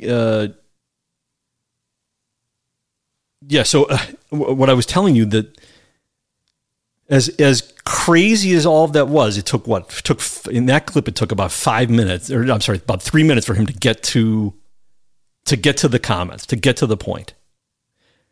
But Jeremy, this was, like I said, they were playing Hail to the Chief as he walked into the room. This was a celebratory event. Yeah, it turned around quite a bit from his jokes about ice cream and... Well, that's why he was making those jokes, because he's at a big event. He's working the room. Like I said, it was the Small Business Association Women's Business Summit. And they were fawning over him. They were so excited. They were laughing. They were celebrating. And then he gets to the mic and he makes his jokes. Commenting on the shooting, Jeremy, was not the top priority. The SBA Women's Summit was the first priority, followed by designer ice cream. And then coming in third, so at least it was, there's Win, Place, and Show. It made a showing. Was commenting on the Nashville massacre. Think about that. I think his AK-47 comment, he screwed up. He was probably supposed to say AR-15 and realized it in the middle of saying AK-47. Yeah, they weren't even that. And then he couldn't remember what he was supposed to say, so he just was AK-40s. his CPU shut down on him. He had an internal blue screen of death. And you know what? So at the end of this, we're going to compare the fact, the way that the Biden administration handled this moment to the way the Obama administration handled a similar type of shooting in a church complex. The shooting was in a school connected to a church. It was a religious school. So it was a religious target. So, but let's stay here. Let's go to ABC. And this is interesting because ABC, the anchor, lies in the setup of this clip. Listen to this. And we're starting our reporters there on the ground to get brief interviews with parents there just outside the school. Let's go ahead and take a listen to what we have, gentlemen. Aren't you guys tired of covering this? Aren't you guys tired of being here and having to cover all of these mass shootings? I'm from Highland Park, Illinois. My son and I survived a mass shooting over the summer. I am in Tennessee on a family vacation with my son, visiting my sister-in-law. I have been lobbying in D.C. since we survived a mass shooting in July. I have met with over 130 lawmakers. How is this still happening? How are our children still dying, and why are we failing them? Gun violence is the #1 killer of children and teens. It has overtaken cars. Assault weapons are contributing to the border crisis and fentanyl. We are arming cartels with our guns and our loose gun laws, and these shootings and these mass shootings will continue to happen until our lawmakers step up and pass gun safety legislation. I'm pretty sure this was an unsecured weapon that this teenager got a hold of. We can't even pass gun safety, like safe storage laws in this country to protect kids from getting a hold of weapons that they shoot each other with. Okay, that had so many lies in it. We have to go through it. I'm having flashbacks of high school right now. I grew up in Highland Park, and she sounds exactly like every annoying girl I ever grew up with. Well, I can't judge the veracity of anything she's saying. I'll take her at face value that she is that what she's saying is true, that she was there. She is from Highland Park. She was there with her child. They survived the shooting. I won't question any of that. But what I will say is that the way this was set up was a lie from the start, and she just rattles off every propaganda line. So even if she's telling the truth, all she is now is a propagandist. What she says is absolutely insane. I heard at least two lies. Let's go through this. The first lie is from the anchor, because she's not tossing to their crew that's talking to parents on the ground. This woman just walked up to the microphone at the very end of a police press conference about the event. That's what they were covering. I don't know if it was that she didn't understand what her producers were telling her about what they were tossing to, but either it was a lie or it was so sloppy that they conveyed a total mistruth, because this was a propagandist who walked up to the microphone to get her point across. It's interesting. And we're starting. It's interesting that she happened to be there. She was at the Highland Park shooting. She's become now a lobbyist against gun rights, and then she just happened to be on vacation with her son there and decided she needed to go over there. Right. Listen, I'm not going to, I don't have any way to verify or discredit that element. I'm just saying it's strange. I'm just saying that's strange. It is very strange. I agree with you. It gives me red flags. It's very strange. But I don't want to doubt somebody that might have authentically gone through that, because that was a serious terror attack, and so I don't want to be caught out there diminishing somebody's experience in that respect. But yes, it seems fishy, and frankly, it's worse if it is true, because now she is just a propagandist. The things that she says are completely insane. Let's play the clip again. And again, the host is lying. And we're starting our reporters there on the ground to get brief interviews with parents there just outside the school. Let's go ahead and take a listen to what we have, gentlemen. So that would mean to me that, and knowing what you and I know about news production, the producer probably called in and said, "Hey, we have a parent that we're going to be talking to that's going to take the mic." The parent was probably standing around as the news conference was going on. News producers are always paying attention to what's going on around them to scoop up a story, and they probably gave a heads up that there was going to be this interview with a parent. And again, I'm calling it a lie, because the effect is what the host is putting out is completely not true. Either it's a lie or it has the exact same effect. It's just a complete falsehood. Aren't you guys tired of covering this? Aren't you guys tired of being here and having to cover all of these mass shootings? I'm from Highland Park, Illinois. My son and I survived a mass shooting over the summer. I am in Tennessee on a family vacation with my son, visiting my sister-in-law. I have been lobbying in D.C. since we survived a mass shooting in July. I have met with over 130 lawmakers. How is this still happening? How are our children still dying, and why are we failing them? Now, that's actually a very good question. That is a valid question. Unfortunately, her answers are all propaganda. Gun violence is the #1 killer of children and teens. I guess if you don't count fentanyl. Yeah, right. It has overtaken. I mean, that they leave that out. Oh, car accidents. I went digging for the numbers. I'm still digging. If anybody else has it, the comparative numbers between young people dying of gun violence versus young people dying of drug overdose. And by the way, I did go find some of the stat on the gun violence. 43% of that stat are suicides. So I guess you can claim that the guns made them suicidal. Cars.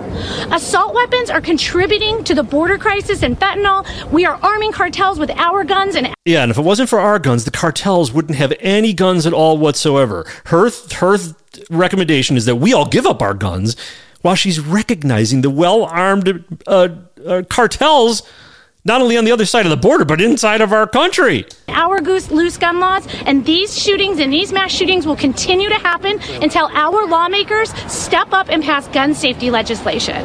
I'm pretty sure this was an unsecured weapon. No. That this teenager got a hold of. Not a teenager. We can't even pass gun safety, like safe storage laws in this country to protect kids from getting a hold of weapons that they shoot each other with. We do have Which safe is storage not even laws. what happened here. There are. Wisconsin That's right. has safe storage laws, and it's a felony. You can be charged with a felony if you leave a loaded firearm in the reach of a child or a minor. I mean, that is a law. Yep. So chock filled with just propaganda. I mean, because if she's a survivor of an incident like what happened in Highland Park, well, then my heart goes out to her, as it goes out to everybody. But that doesn't mean she's got a free pass to be a propagandist like David Hogg, another victim turned piece of garbage. So I just was blown away by, I guess I wasn't. I expect this from the media. I was blown away how blatant it was, though. So last from ABC, and then we'll move on to other networks. These two comments jumped out at me. Let's see if they jump out at you. How did this 28-year-old woman get access to 2 assault rifles and a handgun? It is a conversation about guns, but also behavioral health. Were there signs? What did others know about this 28-year-old woman? Were there warning signs? One of the things we found in so many of these cases, and the FBI and Secret Service and other federal agencies have studied many of these incidents, is that in many cases there were warning signs missed, there were behaviors missed, and the key is how can you connect those disturbing behaviors with the moment when those people somehow get access to weapons, Kira? I made it easy for you because I used a bell. Behaviors. That's a big signal about what's coming, ladies and gentlemen. Imagine ChatGPT. Imagine Track GPT. Yeah. Because that is what is coming. They're going to use AI and interconnected databases to track everyone's every move. And it's all going to be profiled, and people are going to be sitting at screens just waiting for notifications. Yep. Oh, there goes one that might go shoot somebody. Take away their rights. Absolute, complete, and total surveillance. So much like the way that they are letting criminals out in blue cities so that they can increase surveillance that way. We talked about that story on the last episode in Chicago, where it was a carjacker who fled on the freeway into Will County. Will County has cameras set up so that they can that are AI assisted, so that they immediately pick up a stolen license plate and all of law enforcement immediately gets a notification and can track it on their computers as it's happening. This is the same sort of thing. They're going to use this to set up surveillance on everybody's behaviors, which means everything. You're going to be surveilled on everything. Well, which they already have. It's just how they're going to use it. The surveillance is already there. Right, they're going to use this to bring it out of the closet. Yeah. And the people are going to demand it. Yeah. What do you tweet? What do you talk about? Who do you text with? Where have you been? Who have you been associated with? Where did you go last week? What drugs are you on? Yep. What pharmaceuticals? How much do you drink? How much sleep do you get? What did you study? What did you read? Where on the page did you scroll? Do you exercise? All of it. Everything. And you're right, it's already being tracked. So here, let's go to CBS's Gayle King, and the first thing I want you to notice is this is the music they chose. Welcome back to CBS Mornings. America's latest mass shooting, as you know, took place inside a school full of young children. 3 9-year-old students. Just sit with that for just a second. 9-year-old students and 3 adults were killed. You notice how they had to cut out of that music because she's talking about dead children. Yeah. It's not exactly the best music to have under dead children. Oh, get your coffee. Welcome back to CBS Mornings. America's latest mass shooting, as you know, took place inside a school full of young children. 3 9-year-old students. Cut the music. You got to cut the music. You got to get out of the music. 9-year-old students and 3 adults were killed at the Covenant School in Nashville, Tennessee. We're joined now by Nashville's police chief. His name is John Drake. Good to see you, Chief Drake. I'm so sorry it's under these circumstances. My heart is so heavy. I'm so sad, so angry and mad. I cannot imagine how you were feeling this morning. By the way, did that sound like Dr. Seuss? Yeah, right. We're joined now by Nashville's police chief. His name is John Drake. Good to see you, Chief Drake. I'm so sorry it's under these circumstances. My heart is so heavy. I'm so sad, so angry and mad. I cannot imagine how you were feeling this morning. I've seen interviews with you where you say that you think the motive here was resentment. What do you mean by resentment? What does that mean? Resentment about what? So the investigation is still ongoing into this whole incident. But what detectives have said so far is there's possibly some resentment for having to go to that school. The head of the school was assassinated in the hallway. So we feel it was targeted and planned. Mm-hmm. You think she was targeting 9-year-old children? Well, that's what a school shooting is. What is she talking about? Yeah, obviously. That's what school shootings are. And she's acting like incredulous. She really? She attacked a child, and notice it, she's calling her a she because they are stripping her of her trans rights, while also on the other hand defending her as a trans. Sorry, as gender dysphoric. It's so unfortunate as this investigation continues to go. The kids was obviously targeted.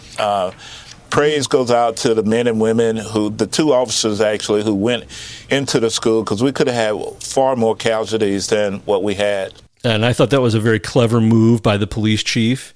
Let's not get into why she might have killed these people. Transition immediately away from that into something like, and the police did a great job. Yeah, right. It was just a very smooth transition out. It was saved them narratively. What can you tell us about the shooter? Have you talked to the shooter's family? What can you tell us about this person?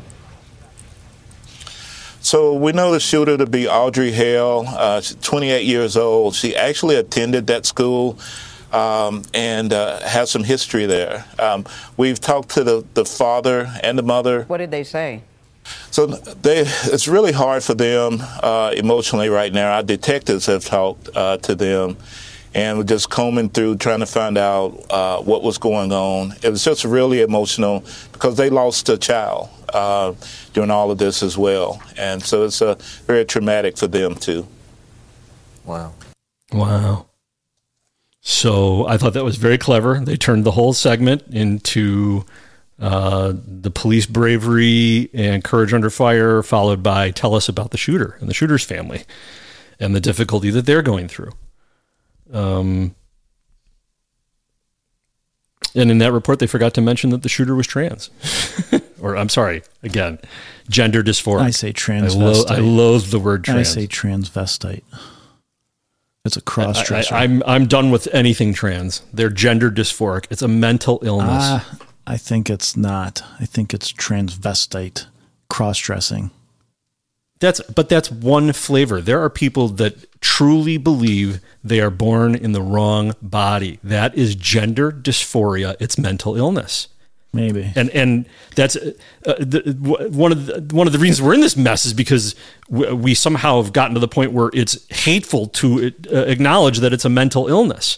And I think that's because the medical community has basically thrown up their hands and given up at ever having any kind of feasible treatment for these people. And so instead of admitting failure, they've just changed it to, oh no, the great success is surgery and making all of this money off of them. Yeah, it's pretty sick. It's very sick. So NBC News got around to the trans issue. Here's, again, the police chief. This police chief is everywhere. He loves the media. He loves getting out there and being on every show. He doesn't need to do this. He could give the media what they need through press conferences, give them all the same comment at the same time, but he is going on every single show. To me, I find it a little bit distasteful. I don't think he's making as good of a showing in all of this as his men did going in and killing the shooter. You recovered what you described as a manifesto. You've also said that Hale identified as trans. Do you believe there is a connection to that? We feel that she identifies as trans, but we're still in the initial investigation into all of that and if it actually played a role into this incident. As we know more, we'll definitely make that known, but right now we're unsure if that actually played a role. Yeah, I'm going to call that one just an outright lie. Okay, yes, she's gender dysphoric, but we can't know if that's connected to her motive, even though she left a manifesto, Jeremy. They've read the manifesto. They know what she's done. The manifesto should be enough to tell them whether or not this was related to her gender dysphoria. They know. So this is a lie that they don't know. Maybe. I mean, nobody knows what it says in the manifesto. I think they're hanging that. They know. No. Well, the police chief knows exactly what it says in there. He doesn't know if he's allowed to say it yet. That's what he doesn't know. Right. He doesn't know what the official narrative is going to be, and he doesn't want to get out in front of it. But it might not say anything about being a transvestite. It might. That's exactly right. It might just say she hates Trump. Well, in that manifesto, it might eliminate the possibility that this had anything to do with her being gender dysphoric. The fact that they won't release it lends people to conclude that leads people to conclude that is exactly what's going on. Right. And I think that may be exactly what they want. Right. Yeah. Because they're pushing that narrative that these are the most oppressed people in the history of the world. And that's how you just said the magic word, oppressed. And that is how you have to understand how this story is unfolding and being presented everywhere. What you're seeing is the oppressor-oppressed dynamic play out. They can't let go of the trans thing entirely because that gives the shooter her victim status. Right. But they also don't want to own it because they don't want to tie so blatantly trans to this murderous activity. So they're really having their cake and they're eating it too. I think they're fine tying the trans. Well, they wanted an argument. That more than whether or not it's tied to it or not, they want it to be an argument. Right. They want us at each other's throats on it. This is the same thing of not calling an Islamic terrorist an Islamic terrorist and saying that, we don't know yet what the motive is. When the motive is obvious, or seemingly obvious to everybody, or at least we know who they're a tiny minority. Right. But when it's a white person, it's the whiteness that did it. It's the whiteness that's to blame. There's no tiny minority. And that is how you have to understand that every story in our country, in our new Marxist America, is presented, is dealt with. And it's not just the stories, every event. The derailment in Ohio, every event. If you are in the perceived oppressor class, if you are white, if you are white male, if you're a white male Zionist, you're the head villain. If you're in the oppressor class, they don't care about you. And every narrative that comes out of a story where the oppressor class is the victim, the narrative will be used to reinforce what they want, which is why they're spending so much time, tell me about the shooter and the shooter's family and how difficult it is for them. Now, by the way, I think that we need to have compassion for that family. In a way, they're victims too. And I know I have to be very careful about how I put that. But even if they were willing participants in this gender dysphoria nonsense, the fact is that they're victims of what is our sick, dying culture. And maybe they got caught up in it. Maybe they didn't. Maybe they're just straight victims. They have been trying to get their child help ever since the system scrambled their brain. But so I think that the family needs compassion. But what I think the media is doing when they're focusing on that is they're trying to get the right upset. They want you to say, how dare they focus on the shooter? And there's some credibility to that reaction, but that's the reaction they want. And I think that what would be healthier is for everybody to take a step back. Don't get caught up in was this person trans? Were they not? Was it the trans that did it? Was it the trans that didn't do it? Don't get caught up in any of that.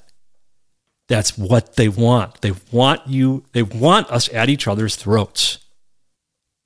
So that's what I think is going on there. And now that they've injected the whole gender dysphoria issue, and they're batting it around and weaponizing it, you have this is the best example I found out there of the left's reaction to this and how they're weaponizing it. This is Brianna Gray and Robbie Sove at The Hill.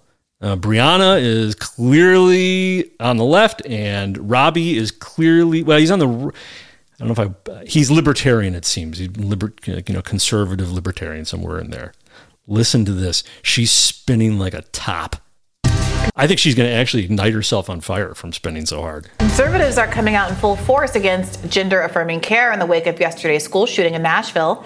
This comes after news reports are confirming that the suspect was a transgender man. Now, of course, it is true that I think even by the most expansive counts, 4 non-binary or trans people have ever been linked to one of these mass shootings. 4 in the midst of the thousands of mass shootings that happened over the course of the last couple of years is a drop in the bucket. So she's moved on from denying that this person, that gender had anything to do with this person, and she's now at it's not significant. That it's just rare. It's insignificant, which is stage 2. That's always step 2 of the narrative. That being said, the New York Post's cover today is Transgender Killer Targets Christian School. Manifesto leads to 6 dead, including 3 young kids. People have made the argument that they are not saying that the person did it or that the gun did it, but that the manifesto and linking it to the fact of this person being trans is the cause of it. And okay, so, by the way, the non-left's response to all of these things is not that the gun did it. We always say the gun is not what did it. The person is what did it. She combined the two. She's saying that the right is saying that it isn't the person and it isn't the gun. That it's just the trans. She's absolutely nonsense. First of all, the fact that the person is trans has everything to do with the person. So she's literally spinning out of control. Turning Point USA's Benny Johnson tweeted, trans ideology frames our movement as saving kids from genocide. In reality, it is they who are committing genocide against children.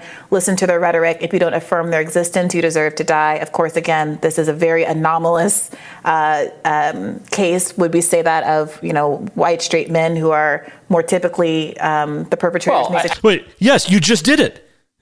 You just called them more typically the perpetrators, literally in the same breath that you're asking if it would be done. She just did it. I would argue against that. Sure, but many in the liberal media would. I have seen so many articles about banning white straight men. No, about the whiteness and not so much the straightness, but the whiteness. We need to talk about whiteness. That's often a response to mass shooter situations, even though white people are not disproportionately likely to commit. Is it analogous shootings to saying that we should ban the existence of white men or not allow them to? I've certainly read articles about decentering whiteness or eliminating whiteness. I'm sorry. In response to mass shootings. Are there legislative efforts to end white straight men? Are there legislative efforts to end gender dysphoric people? Because no, they're not. You idiot. Nice straw man argument, Brianna. Nobody is arguing for the ending of people who are gender dysphoric. We're demanding that you stay away from the children with this garbage. We're demanding that surgery and chemical hormones are not given to children. I don't care what you do as an adult. I think you're mentally ill, but I don't care what you do. Go ahead, do it. Chop your dong off. Take off the ding dong. I don't care. I don't care. But I do care about the children, as you claim to. By the way, this from the people who abort every child they can get their hands on. So they're going to wrap themselves around the children. Yeah. So, I give Robbie Sove a little bit of credit. for giving a little bit of a defense, but I mean, really, what you're looking at there is the narrative dynamic playing out, where you have the two sides. You've got her side and you've got his side. You've got the left side, you've got the right side, and they're going at it, and absolutely nothing is solved. And here's what needs to be solved, ladies and gentlemen. These radical gender dysphoric lunatics, and by the way, not everyone who's gender dysphoric is a lunatic. Before they legalized gay marriage, nobody said a word Everybody about that trans. is gender dysphoric is a lunatic. Okay, I would say they have mental illness. I don't know that makes you a lunatic. Okay, I think you're a lunatic when you start to get violent, but that's just my personal opinion. The gender community was not under any attack, under any assault, or any criticism until the moment that gay marriage was legalized in the Supreme Court, and the left suddenly turned and weaponized the trans community, and everything became about trans. It was almost instant, and it was almost overnight. So the trans community, as it existed prior to the legalization of gay marriage, they were pretty much living their lives. They were largely copacetic until the whole thing was weaponized by the left. And what you need to know is that the violent gender dysphoric largely are Antifa. They are mostly Antifa. And the crossover between the gender dysphoric and Antifa is dramatic. So really what you have here is the left, through Antifa, taking advantage of young, vulnerable people, getting them to depart from norms, radicalizing them, feeding them a diet that you are under attack, that they want you dead. And then what do these unstable people who have been radicalized do? Expect a lot more shootings, people. A lot more. It's part of the program. Yeah. This is the last clip. I'm sorry, go ahead. No, I was just going to comment. I mean, that's then all week we've been hearing now about their day of vengeance that they're planning. And that's what the whole media narratives have been setting up. And that's what Brianna Gray was framing. And that's why this has emerged this way from the early reports that this was a transvestite, is that people are outraged. It's outrageous. And now, boom, they're the victim. They're the ones that need defending from everybody. And then everybody else in the so-called community, I don't think it's an actual community. I think it's just people that identify themselves this way, because I don't think they actually have like a community of people that get together and do things that people in communities do.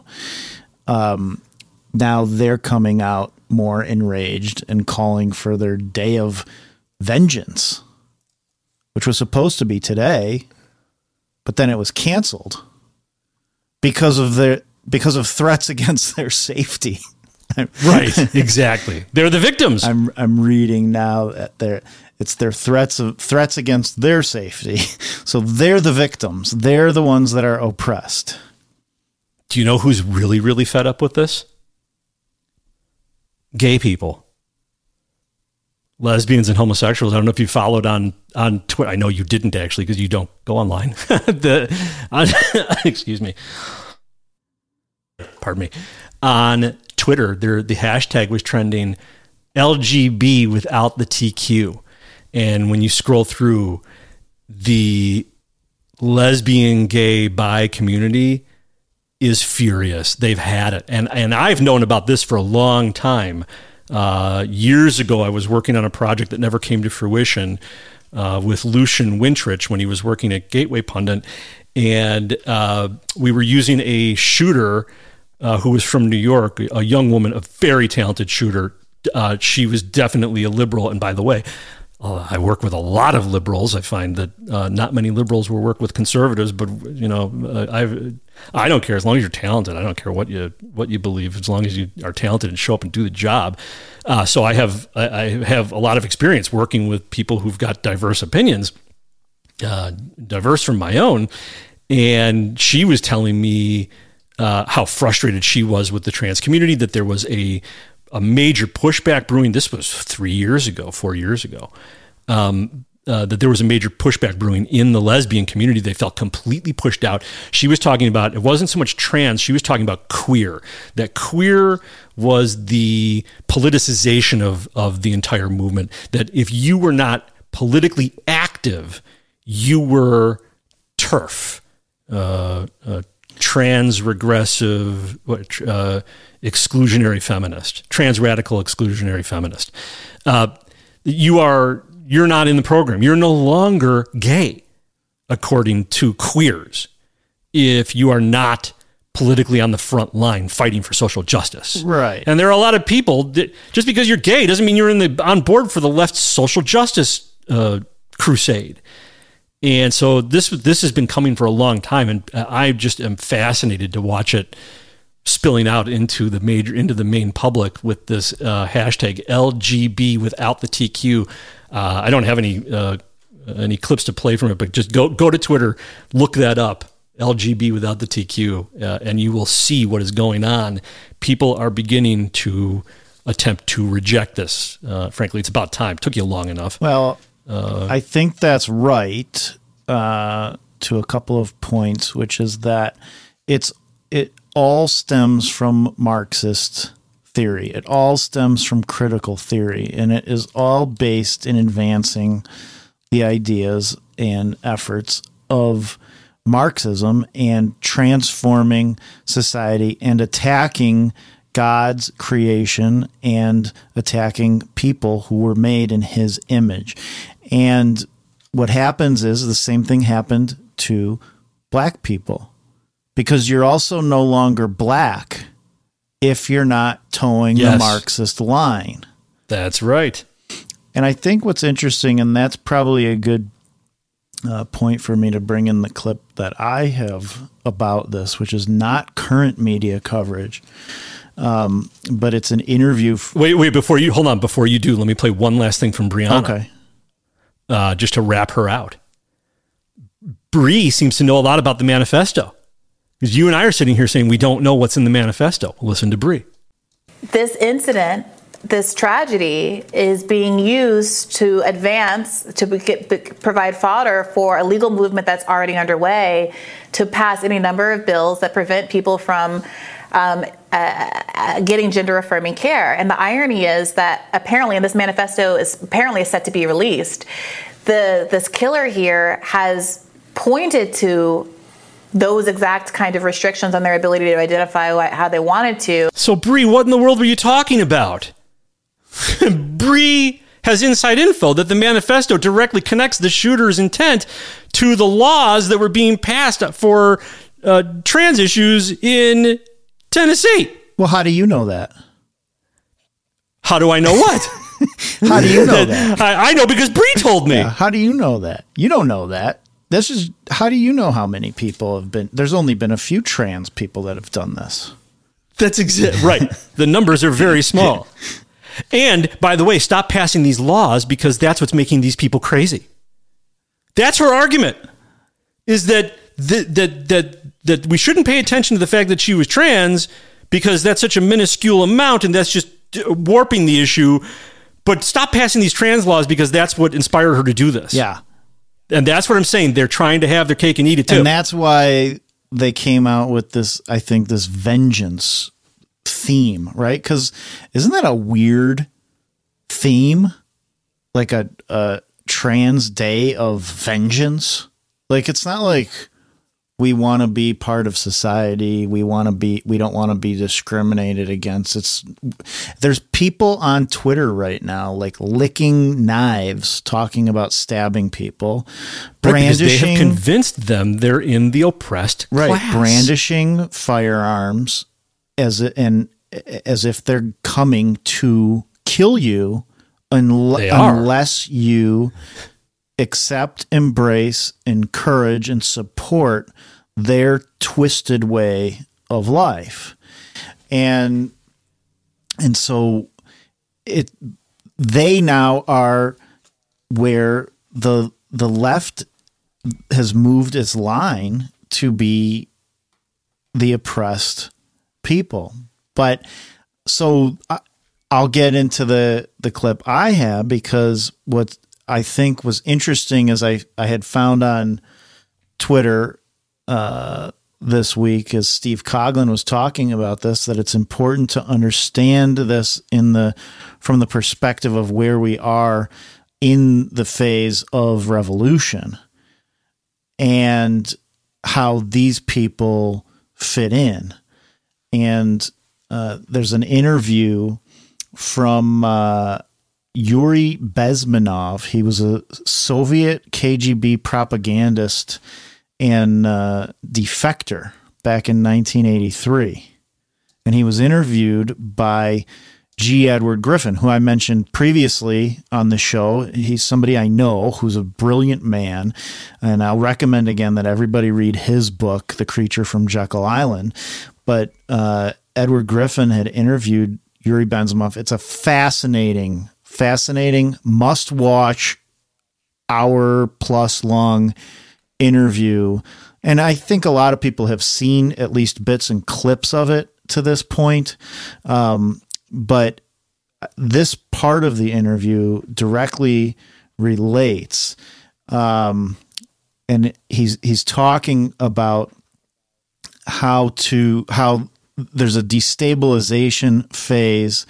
And I think it seems like that's the phase we're coming out of, or will be coming out of soon. So just take a listen to this and tell me what you think. Most of these people were divided roughly in two groups.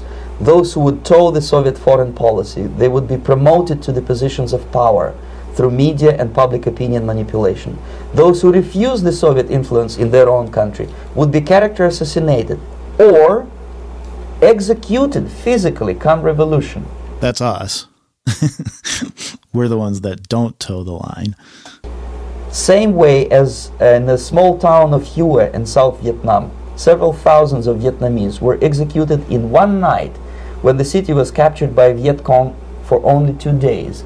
And American CIA could never figure out how could possibly communists know each individual, where he lives, where to get him, and would be arrested in one night, basically in some 4 hours before dawn, put on a van, taken out of the city limits and shot. The answer is very simple. Long before communists occupied the city, there was extensive network of informers, local Vietnamese citizens, who knew absolutely everything about people who are instrumental in public opinion, including barbers and taxi drivers.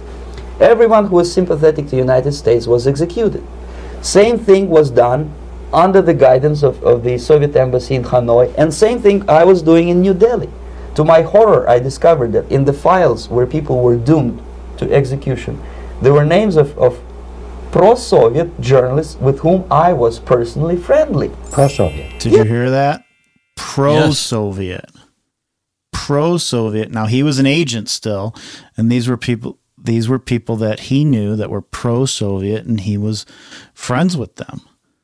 Yes.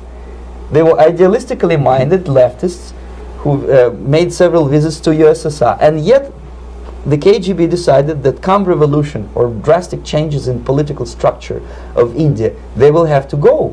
Why is that?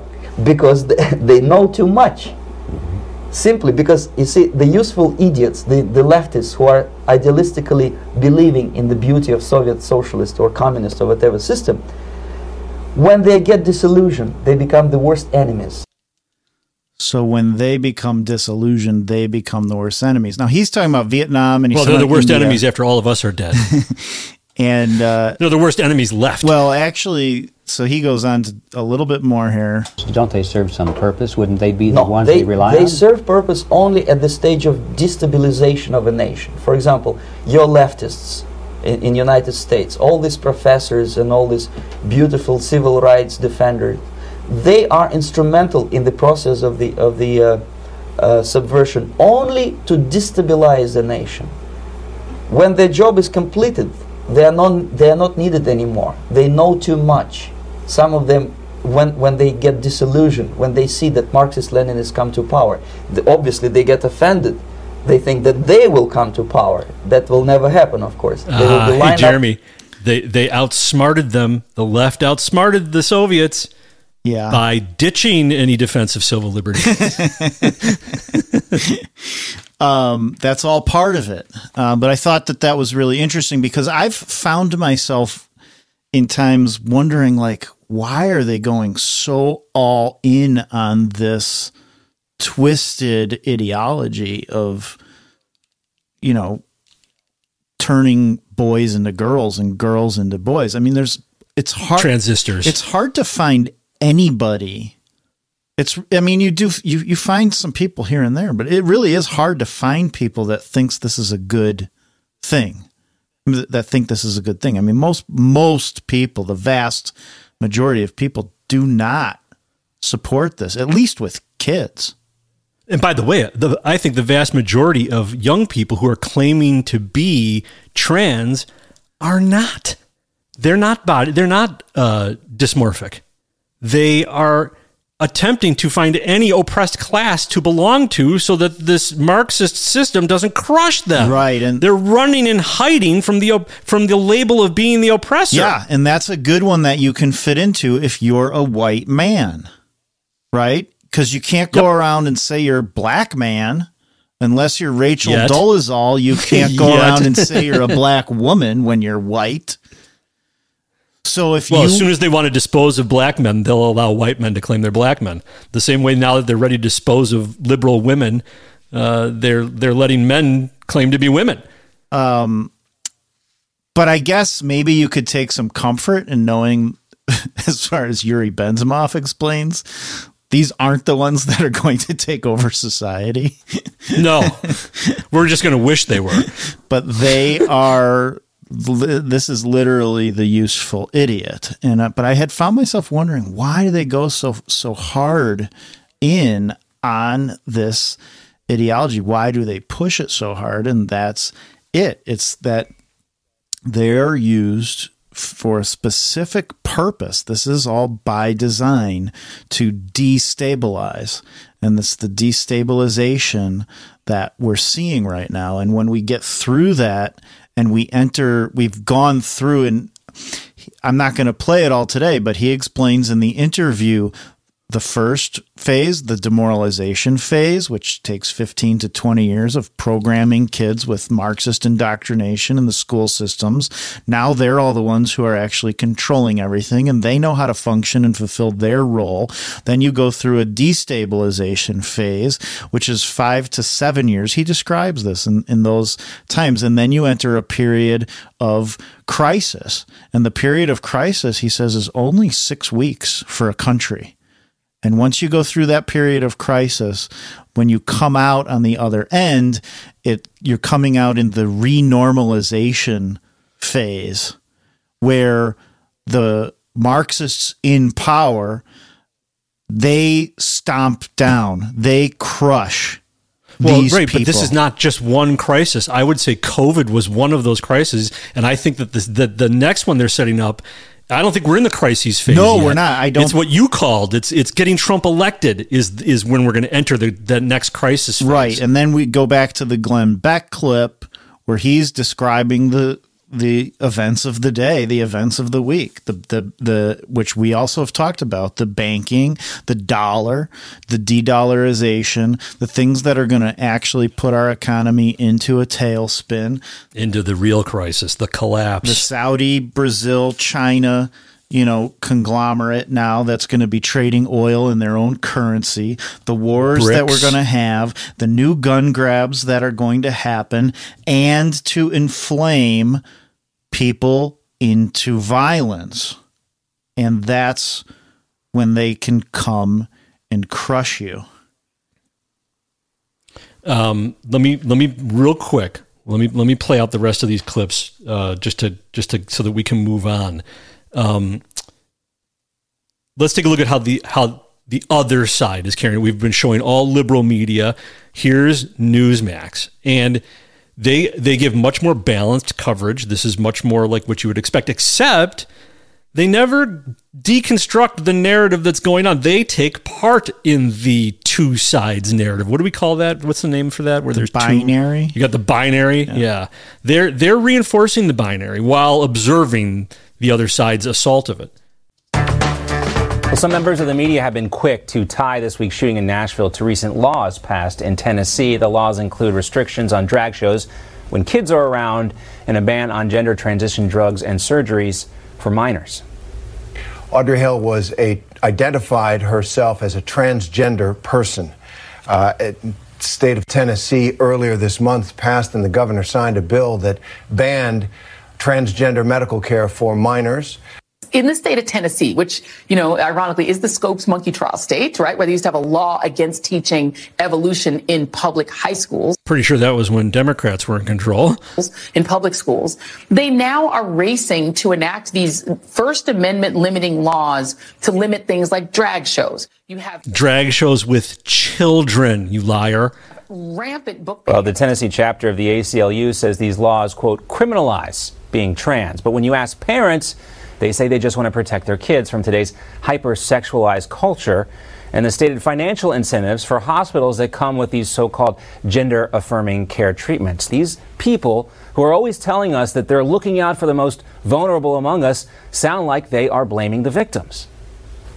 Trans people are already more likely to experience violence simply because they are trans people, so the right focusing on that is uniquely dangerous. And we have to respond to that. Maybe it's not mental health or video games or hormones. Maybe it's the guns.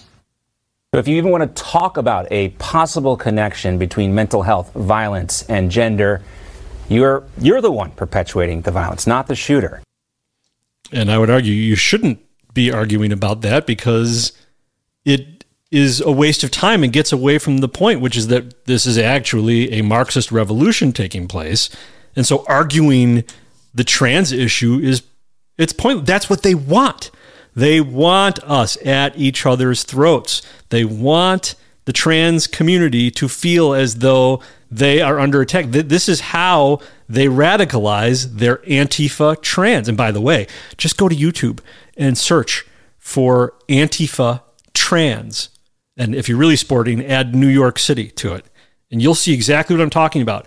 Antifa and trans, radical trans, are connected. Violent trans is Antifa. And that's why at all these drag show story hours with children, you have Antifa there guarding it because this is their production. They want us at each other's throats. They want us attacking the so-called trans community, and they want the trans community to feel as though as though we want them dead, so that it can radicalize them into the violent army that they need. So here is... Oh, and at the end of that one, by the way, I just point out, this is to get into the juxtaposition here. You remember the Charleston Emmanuel AME Church, Dylan Roof, white guy walked in, murdered a bunch of black people in a racist terrorist attack? Yeah. Okay. So I think this is a very similar story because you have somebody who was informed by their politics, who went into a religious institution and murdered people just based on ideology and because they were Christians. So I see a lot of similarities there. Oddly, when it was Dylan Roof, the drugs in his system were all of interest. Well, from police reports, we've learned Roth was banned from a South Carolina mall twice. First, after displaying bizarre behavior and possession of narcotics. That's CNN. He was banned for a year. When he returned to that mall in April, he was arrested for trespassing. Now, the narcotic found on him is used to treat addictions like heroin. Right now, we know that investigators there are taking a hard look at potential ties to domestic terrorist organizations, white supremacist groups, and other extremists to determine if that at all had anything to do with his motive. So, when it's the oppressor class who's committed the crime, well, then you get to ask logical questions like, well, gee, what chemicals were in his system? That's a logical question. It's a logical question to ask what chemicals were in this woman's system in Nashville. It's logical. It may have played a role. Not to excuse it, but maybe we shouldn't be pumping unstable people with a bunch of hormones. Maybe we should be doing the opposite. There does seem to not be pumping unstable people with hormones. There does seem to be an immense amount of anger and rage within the people getting these hormones. Toxic masculinity, except if you're a woman being shot up with giant doses of testosterone. Good afternoon, everybody. This morning, I spoke with, and Vice President Biden spoke with Mayor Joe Riley. Biden's standing right next to him. The both of them are solemn. And just to illustrate the juxtaposition, and this is Obama reacting to the Dylann Roof shooting, Obama and Biden have come into the press room. They're only there for this comment. And Biden could have done that. Biden could have very easily said, "Hey, before we go to this small business event, we're going to meet in the press room, and we're going to have a comment about this, and then we're going to give you 15 minutes to go set your cameras back up again in the event room, and we'll hold the event." Yeah, but they didn't have ice cream in that room, right? Or children to turn into props. It would have been much more obvious if they brought the children into the press room. So big differences in tone. And other leaders at Charleston to express our deep sorrow over the senseless murders that took place last night. And they weren't senseless. It was a white racist who went and killed a bunch of black people. It wasn't senseless. It was crazy, but the guy did something very intentional. It's senseless would be you're driving down the street and you aim the gun out the window and just start firing. Michelle and I know several members of Emmanuel AME Church. We knew their pastor, Reverend Clementa Pickney. By the way, he says we knew their pastor, and then he has to look down to read the name. Just a little disingenuous there. Who, along with 8 others, gathered in prayer and fellowship and was murdered last night. There is something particularly heartbreaking about a death happening in a place in which we seek solace and we seek peace. No mention of that from Biden. In a place of worship. The fact that this took place in a black church obviously also raises questions about a dark part of our history. But don't you ask any questions about the dark part of our present. When a trans person, someone gender dysphoric, someone mentally ill, walks into a white religious facility and murders 3 children and 3 adults, 3 9-year-olds. I think one of them was an 8-year-old. You better watch what you say, buddy. That's their message to us. When it's an oppressor class who attacks somebody in the oppressed class, well, then of course it's obvious. It makes sense that this was an attack on them. This is not the first time that black churches have been attacked. And we know that hatred across races and faiths pose a particular threat to our democracy and our ideals. Yeah. Well, we live in a republic, but I'll leave that alone. He by the way, he was right. It was absolutely relevant. You had a white nationalist walked in and murdered a bunch of black people in a black church. The context was completely relevant. It's only now that it's not relevant. And the reason for that, again, I'm just going to say it one last time, everything that happens in our country now that we live in the United States of America, Marxist America, everything that happens needs to be put through the filter of oppressor, oppressed. You will no longer need to be surprised by the outcome of any situation anymore because you are going to look at it through that lens. And you will know if the victim is perceived as the oppressor class, get ready to be completely demoralized and attacked. Because that's how this works. And so don't get caught up in it. They want you to attack the trans community. Don't. It's feeding what they want. Now, I don't have the answer as to exactly how you deal with it, but I can tell you how you don't deal with it. Don't give them what they want. Don't feed their narrative. I recommend prayer. These are people that are lost. These are people that are being used. Right, reach out to them. I agree. I think that is peace is what needs to be extended, not aggression. Yeah, I don't know how many times you and I have been in the street facing these people with cameras, and it becomes appalling to a point where you just are sickened by their hatred that's in them. But you have to take a step back for a minute and remember that they are people, and they are all people are created in God's image. That is for real. And I think I would pray for these people that are lost, pray for their souls, and pray for our country, because you can't, I think Andrew's right. You cannot feed into it. You don't want to escalate it. No, imagine what would happen to the narrative if the right reached out right now and said, we have love and compassion for this community. You're being used. You're being destroyed by what they're doing. We love you. And I think people do that. I think people do that to an extent. I know, but that's not what's happening in the media. It gets twisted in the media that it's everybody's hateful for not accepting and then people consume that and they get caught up in it. Yeah.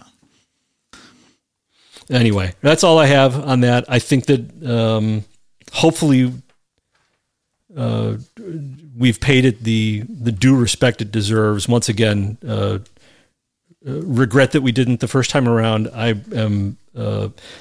It is an exciting story, to put it poorly, because it stands as an incredible example to educate everyone as to what the narrative war is that's happening, your place in it, and how to begin to perceive it and deal with it. So you're not just caught up in the narratives that you're being fed to be caught up in.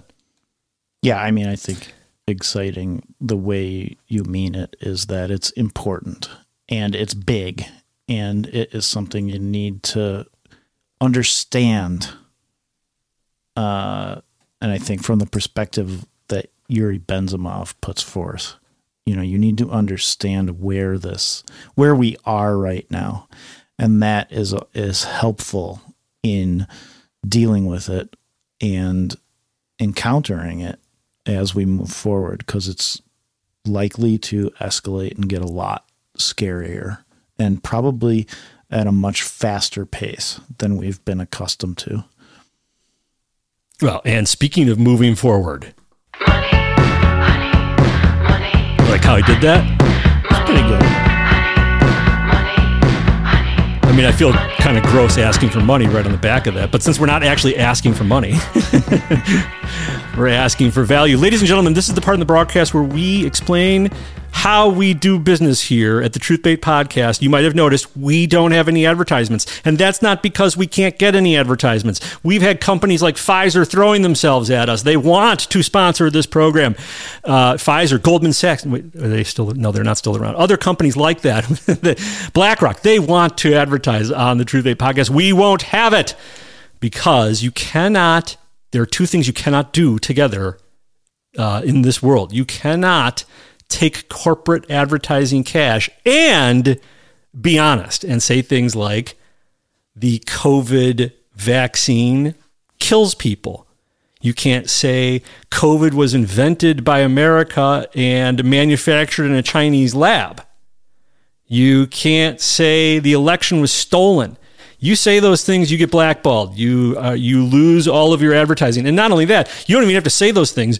You just have to reveal yourself to not be on the radical left. And the left then organizes with Sleeping Giants and other organizations to strip you of your advertisers. So the only way this works to short circuit their attempts to silence us, to silence you, the producers of this podcast, is to only have citizen sponsors. It's called the value for value model. And the way that this works is if you feel as though we've been delivering value in this podcast, we ask you to return value to the podcast. And there are many ways to do that. We're not even accepting financial value yet, although that's going to be important at some point. You should be saving up for it. That's right. I have a sound effect for it. Yeah, eventually. But right now, the value that we really are asking for is sharing the show. That gives tremendous value. Also, sending us segment ideas. You are the producers of this show. You're in early, especially. You're in the ground floor. This is only episode 12. So you have the ability to really shape this program. We have a segment. Frankly, we're running so late. I don't know if we're going to get to it today. We may have to push it to tomorrow. To the next podcast. Story from Big D and AZ about the election interference in China that has been uncovered in Canada. And that's an important story. We may get to it today. We might have to push it. Sorry, Big D. We're already at like almost 2.5 hours. So, and we have Kamala in Africa coming up next. So if Big D sends in $1,000, we'll put it up to the front of the episode. Well, we could do a special episode that is just a segment of that. Big D, you don't need to send $1,000 yet. I have the content. I'm ready for it today if we get to it. So, but that's the value we're talking about. Write us at truth@truthbait.com. That's truth@truthbait.com. I'm told you always have to say these things in 3. Truth@truthbait.com. And let us know what you want to hear. Let us know how we're doing. Questions, ask questions are good conversation starters and get people thinking about different things. If there's something that we might have insight into that we haven't talked about, bring it to our attention. And I have producer feedback from Bev in Florida. Oh, Bev, Mama Bear. From our last episode. Excellent show, guys. Loved your line to Jeremy after playing con artist Biden. Come on, man. His comment on China. And she loves Don't You Feel Baited. Thank you. That's great. I'm glad that you like that. She says, your take on Jane Fonda's view on The View with her murder comment is spot on. Her ideology has deep roots. She also takes us to task. Oh, wait, one more compliment. I really like the setup of your show and the background music. Thank you. Definitely appreciate that. Yeah, I'm liking the way we set up the show now too.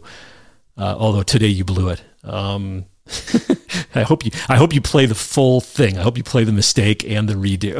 I think it's good. She writes to correct us. By the way, Eric Prince is a patriot. Full stop. Betsy is the least liked education secretary of the NEA, and that tells you a lot.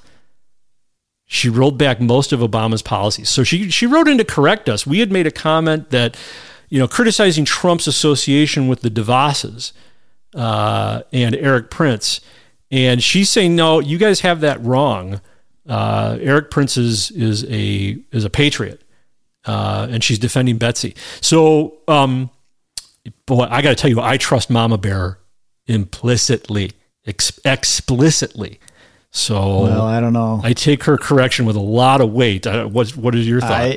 I'd have to hear more about why, because my understanding is that she's a big pusher of the charter school movement. And it's not that I'm opposed to charter schools, but what I have seen in my own experience with kids in my family in charter schools, that these are some of the most radical Marxist training facilities in this country. And it's not that I'm saying... Well, they've been unionized. Now they are. No, they were before they were unionized. And they were pushing hardcore Marxist indoctrination into those kids even more. Were you saying that the charter school system was a head fake? Absolutely.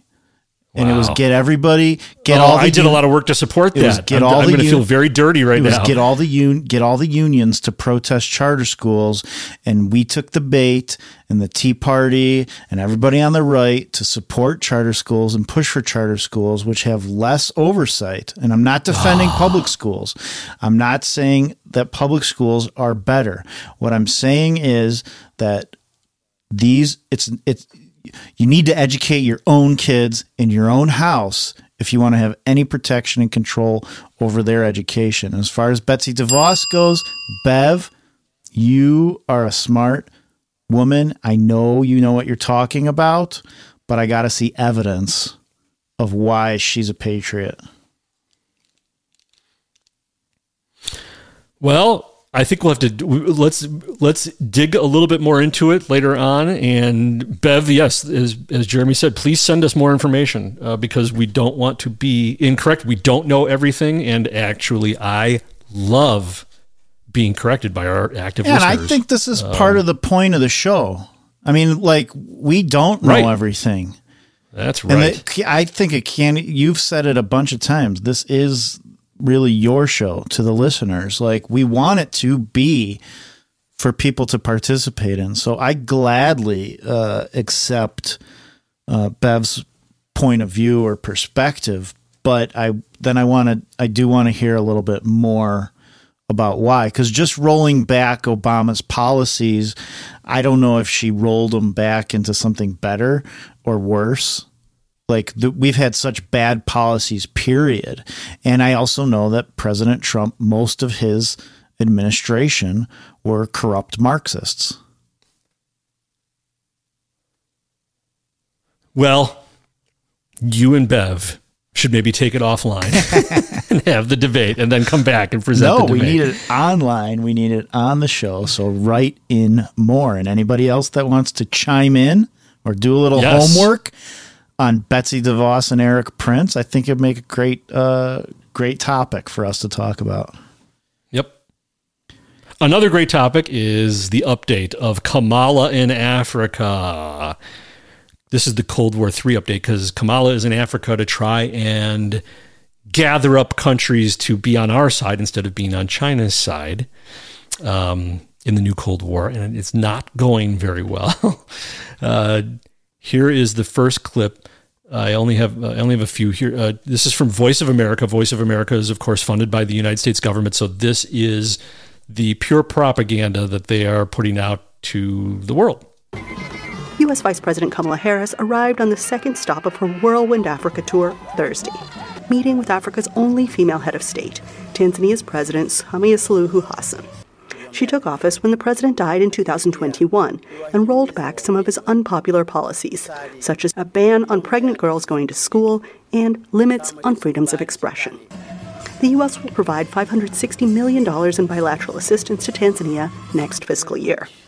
On Thursday, Harris said the U.S. will expand U.S.-Tanzania commercial engagement, work toward delivery of battery-grade nickel from Tanzania to the U.S. and the global market as soon as 2026, expand affordable broadband and cooperation in democratic development, biodiversity, women's empowerment, and health projects.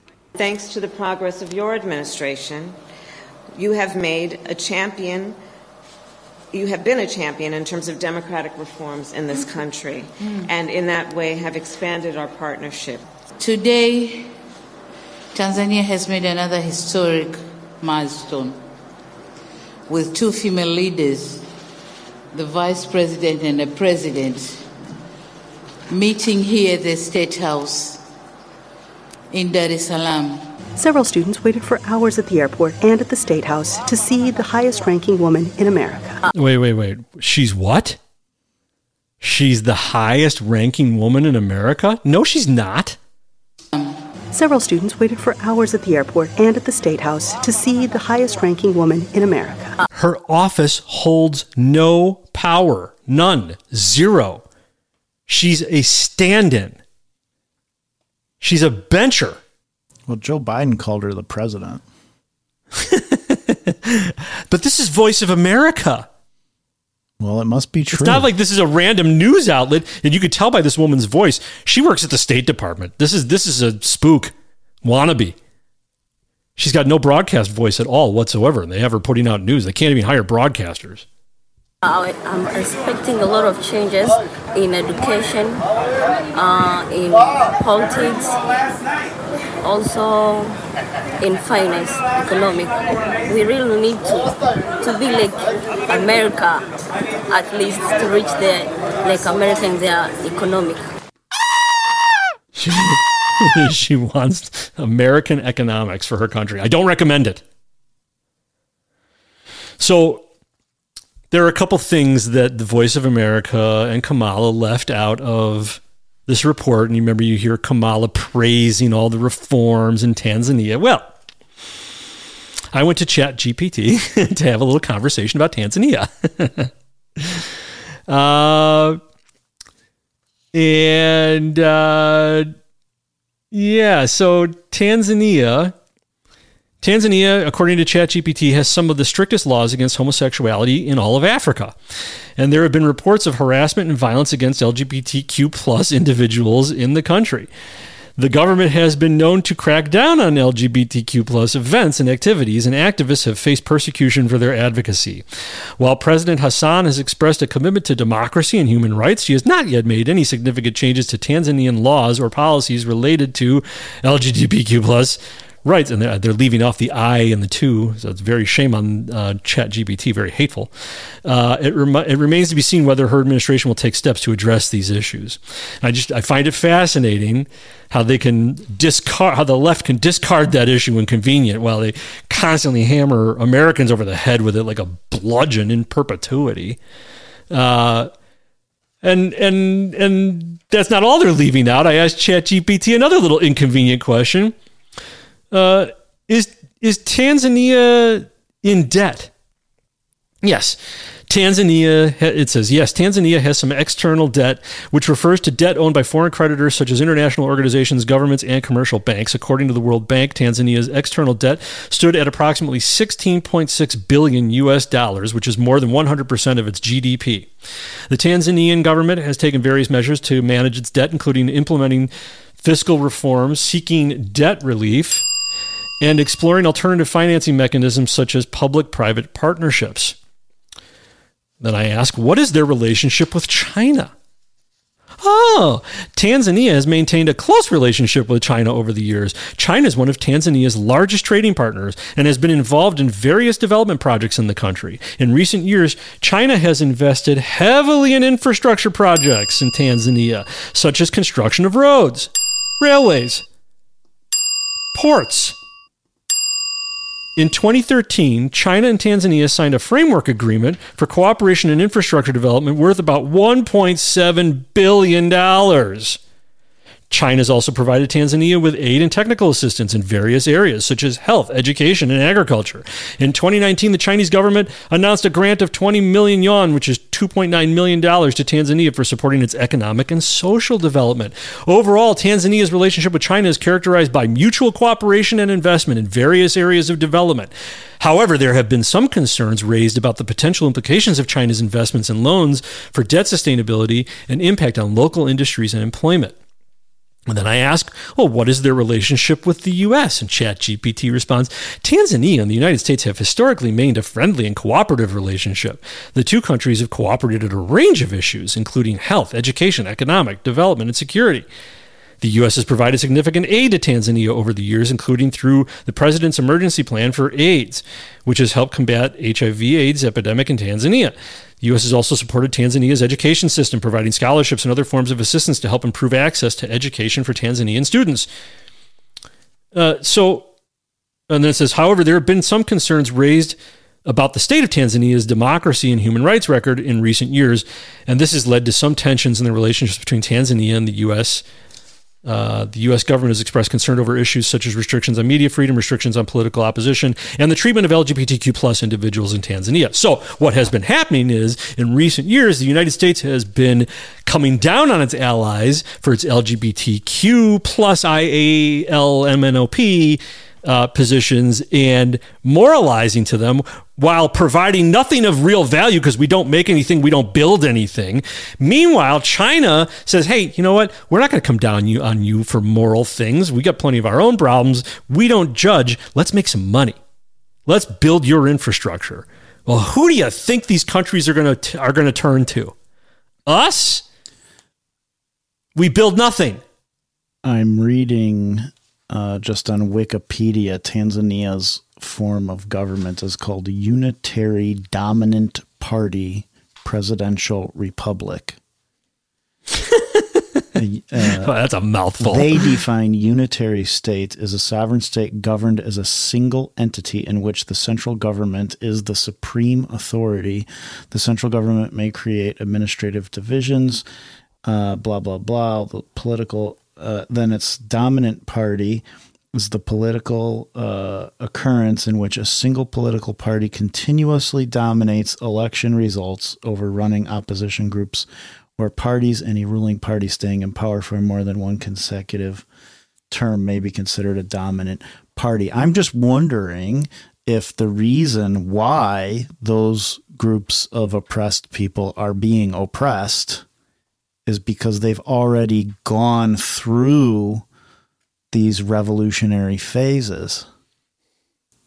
You see? And then that's why now you have China to come in and be basically their big daddy, supporting them because they have a... Well, I think they're taking support from whomever can build the infrastructure. That used to be us. We don't build infrastructure anymore. All we can do is throw them money, which, by the way, goes to China because they take the money and build infrastructure with it. Not only that, they're going to pay off their debt to China with our money and I think that's what we're buying. I think we are buying these countries' debt from China. That's what's really happening here. We're attempting to buy these people's debt from China, and when we might, it's another bailout to China, and it won't make any difference because it's not like we can swoop in and provide infrastructure. We can't. We don't build anything. They have to get it from China. So our money, our taxpayer money, is going to go to pay off these debts to China from these African countries, and whatever's left is going to go to China to build out more infrastructure. Now Kamala goes to Zambia. Democracy and good governance. Oh, sorry. Hang on a second. I didn't get it done. Sorry, hang on. You finding the clip? No, I've got it. My level is too low. Sorry, hang on. And we're going to have to boost this in post, but let's just to move on. Democracy and good governance around the world is a priority for the United States, and we will always stand with those who are fighting for those principles. To that end, I am pleased to announce more than $16 million for new programs in Zambia. That's her first mistake. It's actually $60 million, but okay, that's fine. Numbers are hard. Including a focus on anti-corruption and other reform efforts. Ooh, the Biden administration is helping with anti-corruption efforts. Fantastic. That should work out. We will remain a strong partner to build long-term economic growth and boost investment in Zambia. And we will continue to advocate for a speedy finalization of Zambia's debt treatment and the restructuring. The international community needs to help countries such as Zambia regain their footing. So I will... Yeah, countries such as America, too. Will reiterate a call that we have made now many times for all bilateral official creditors to provide a meaningful debt reduction for Zambia. As I've said throughout my trip, I believe that the innovation that is taking place across this continent will unlock incredible economic growth and opportunities for the entire world. By the way, I'm not sure that that's a message that plays well in Africa. A Western countries coming and saying, we see great potential for the entire world to enrich itself off of you. That to me seems like a ham-fisted message for an African audience. Will unlock incredible economic growth and opportunities for the entire world. I am working during this trip to drive more private sector investment to Zambia and to the continent to accelerate the innovation and entrepreneurship that is already underway. So again, we're going to push dollars to you because that's all we have is dollars, which are becoming less valuable every second. And then those dollars will go out to the people that can actually do the work, which is the Chinese. To strengthen business ties, I am pleased to announce that the United States and Zambia will sign a commercial development MOU, a Memorandum of Understanding. A memorandum. How fantastic. A memorandum to save Zambia. Which will help to develop and implement commercial projects and increase the flow of goods and services between our nations. The President and I also discussed extensively the issue of the climate crisis, and I thank you, Mr. President, for your leadership there as well. You have begun innovative public-private partnerships to focus on protecting forests. For protecting forests. This woman is a train wreck. Private partnerships to focus on protecting forests and to protect and rewild landscapes, which will, of course, increase biodiversity and sequester carbon. Tomorrow, I will visit a farm outside of Lusaka to announce $7 billion in public-private sector investments for this continent. So all we can do is push them money, and that money's going to go straight to China. Why don't they give that money in reparations? Yeah, no. We have money for everybody else. Reparations are going to happen in California where there was no slavery. Don't let the reparations movement get you all wound up, because these Kamala Harris's and Joe Biden's, they don't ever want to give reparations in this country. They're going to Newsom's never going to give reparations. That's not happening. To everybody else and keep the people here begging. Absolutely. Well, so in here now they go to Q&A.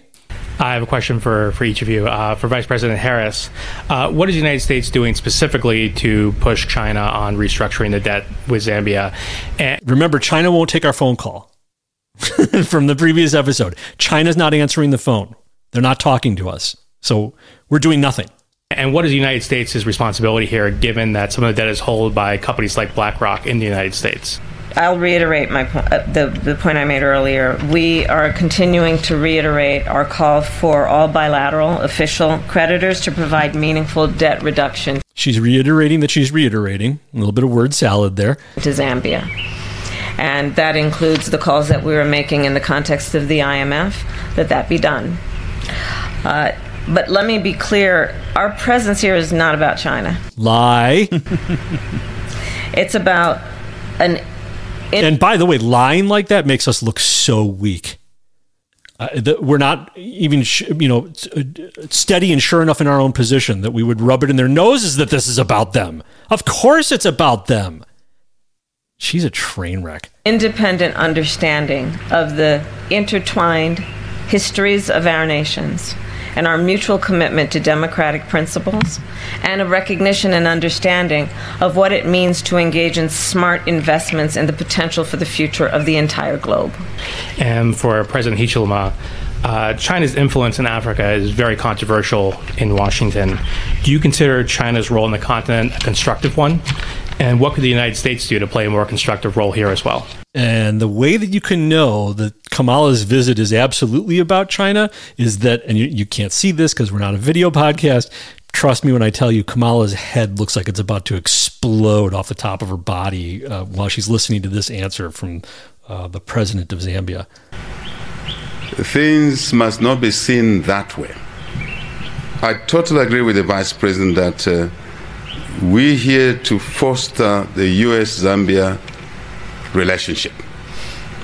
But there's a context in the sense that relationship exists in the operating environment where other countries also exist.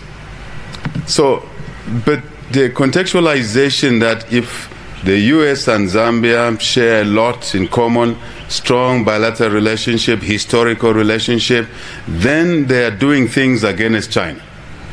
It's actually wrong, completely wrong. So essentially, for now, we're expecting the U.S., as we have done in our conversations, to support us on resolving this debt overhang, for which, as a country, we're responsible. We didn't manage our affairs properly. We must accept that. Equally, we are asking, when we meet China, we are asking them to assist us resolve our debt burden. Yeah, China's known for assisting people in resolving their debt burden to China. Not really.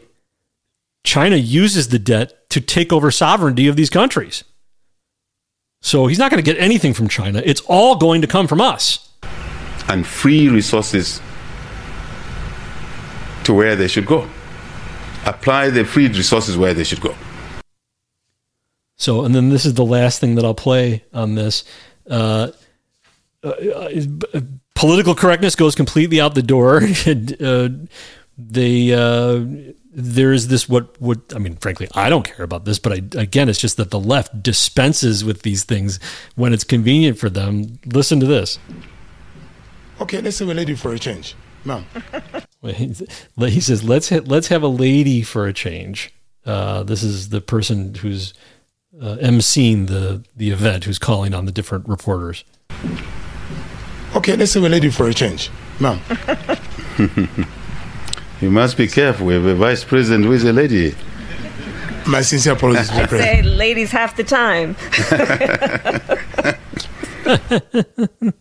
I don't even know what she means by that. I say ladies half the time. She's just letting them off the hook, I guess. You call her a lady here in America, you will be reprimanded. She's not a lady. She's a woman.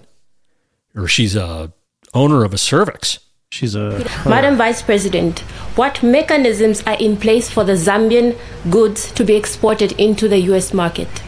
Okay, keep track of that question. What did she ask? What can you do to increase imports of our goods into the U.S. market? That's the question. Here we go. So we have been, that is a lot of the work that we are doing with the collaboration and the MOU that we are announcing today around the ability to have these kinds, to create a framework around the commercial relationships that we have. That's as close as she gets to answering the question. Listen to where this goes. And it's important because this is actually all we have. There is additional work that we are intending to do, which is about, for example, the work that I'm going to do tomorrow when I visit the farm and highlight the mutual concern that we have in addressing the climate crisis. Oh, yeah. We're going to improve their economy by focusing on the climate crisis. Again, because that's all we have. We don't manufacture anything except so-called social justice. So that's what we're exporting. We're going to dump a bunch of money to them that'll all go to China while we talk about social justice issues. And thinking about how we can bring new technologies and innovative approaches to industries such as the agricultural industry. We intend to do the work of not only investing in the innovation that is taking there, we refer to it as smart agriculture, some refer to it as agri-tech. She's going back to talking to 2-year-olds again.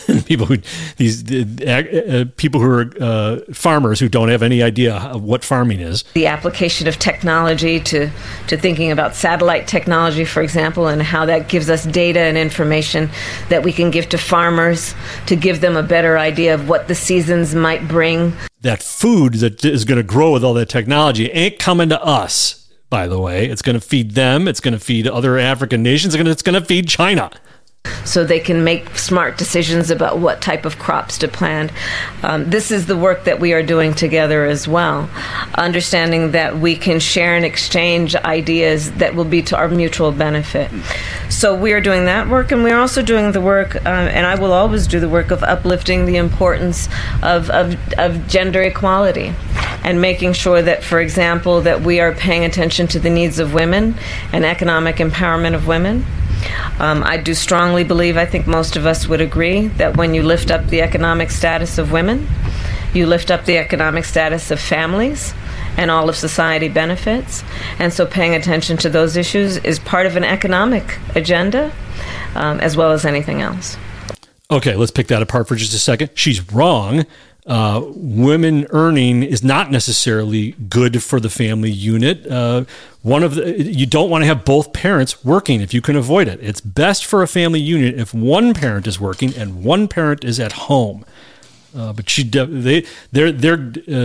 they're attempting to do there what they've done here, which is destroy the family unit, obviously, and oppress women by making them work for less money. Right. Taking them away from their families. The other part of it that let me just ask you. The question again was what can you do to help us get our goods into your market? And she's talking about feminism. Yeah, we can have gender equality and low carbon emissions. And that is because that's all we have. That's all we have is virtue signaling. And that's why we're losing. That's why we're going to lose. Everybody plan accordingly. At least we're going to lose in the short run. I don't know. We're going to take a lot of pain, and I think it's going to be a lot of pain that's necessary to get our heads on straight. Hopefully we survive it. My sense of patriotism just jumps off the charts when I see her abroad representing us with such strength, power. She's one aneurysm away from the seat of power, my friend. All right, so I think we have to push our segment from Big D and AZ on the China interference in Canada's elections to the next episode. We're approaching 3 hours. I don't think we do it in this episode. I think we push it. No, but we thank Big D and encourage more people to be like Big D. Big D. The segment's ready. We're going to do it. Not in his ability to criticize us, but in his ability to produce, to bring stories. We want you people out there listening. Bring us stuff. Bring us stories to talk about. You guys, we only have 2 sets of eyes. It takes a lot of time to put together a segment. And if you guys find ideas for us, I think it's going to enhance the show greatly. It's going to give us other interesting perspectives.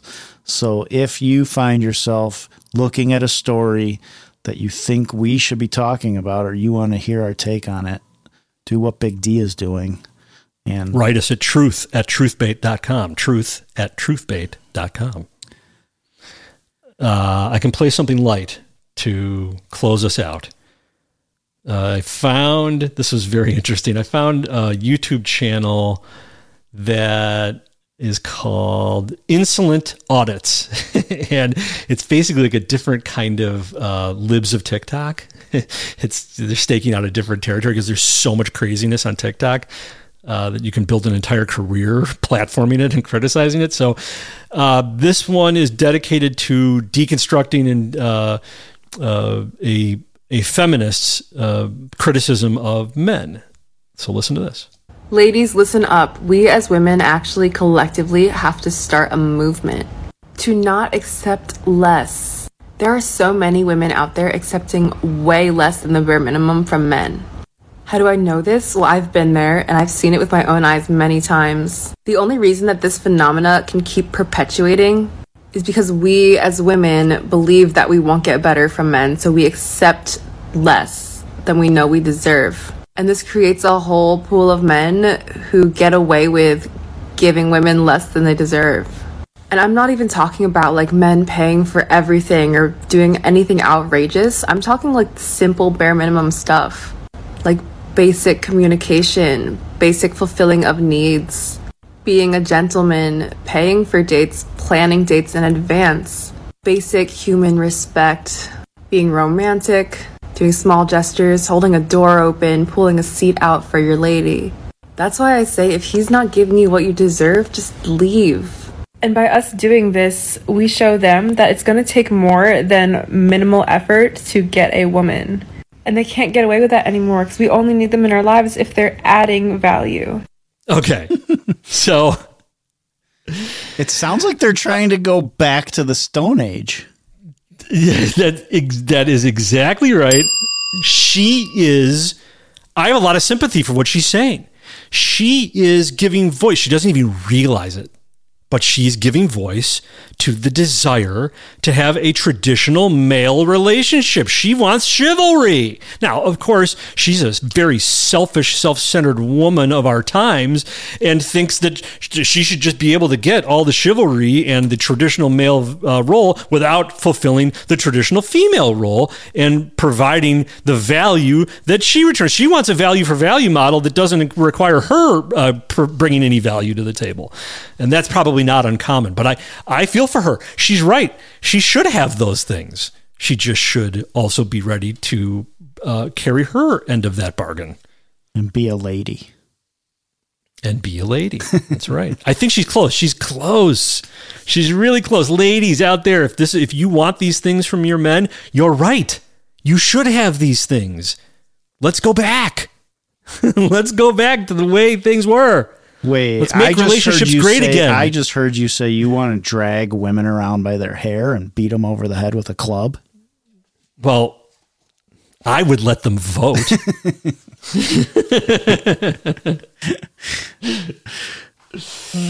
So, I've got one last clip to finish this off with. And I'm gonna do something really quick. I'm moving this over to the final line because the only way that this is really going to work is if it plays right into it. Here we go. Jeremy, this is clip of the day.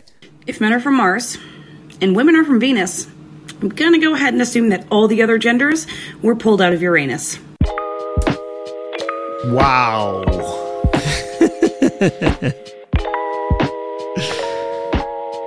Yes.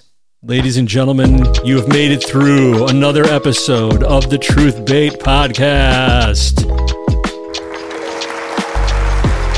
If you are still listening, you are a trooper and you are among our most dedicated listeners. We love you. We love all of our listeners. Share the show, comment on the show, and rate it, please. We need the ratings. We need the positive feedback. Negative feedback, send us privately. Positive feedback, post it everywhere. Yes, that's right. Rate the show in more than one location. Follow the show on more than one player. And share the show. Share the show. We are here every Tuesday and Friday and sometimes on Saturday. And maybe a different day if that's the best our ability allows us that week. Thank you for hanging in there and being patient and waiting for the show. We hope you found it to fulfill all of your truth bait needs. And hopefully we did a better job today on some of these topics than some people felt we did last time. I can say with certitude, with absolute certitude, we produced a better show today than we would have yesterday. It's like no question. It was the right move. It's like jobs saved or created. It's the same thing. You'll never know if it's really true or not, but we told you it is. So believe it. And now back to the sea of clickbait with you all.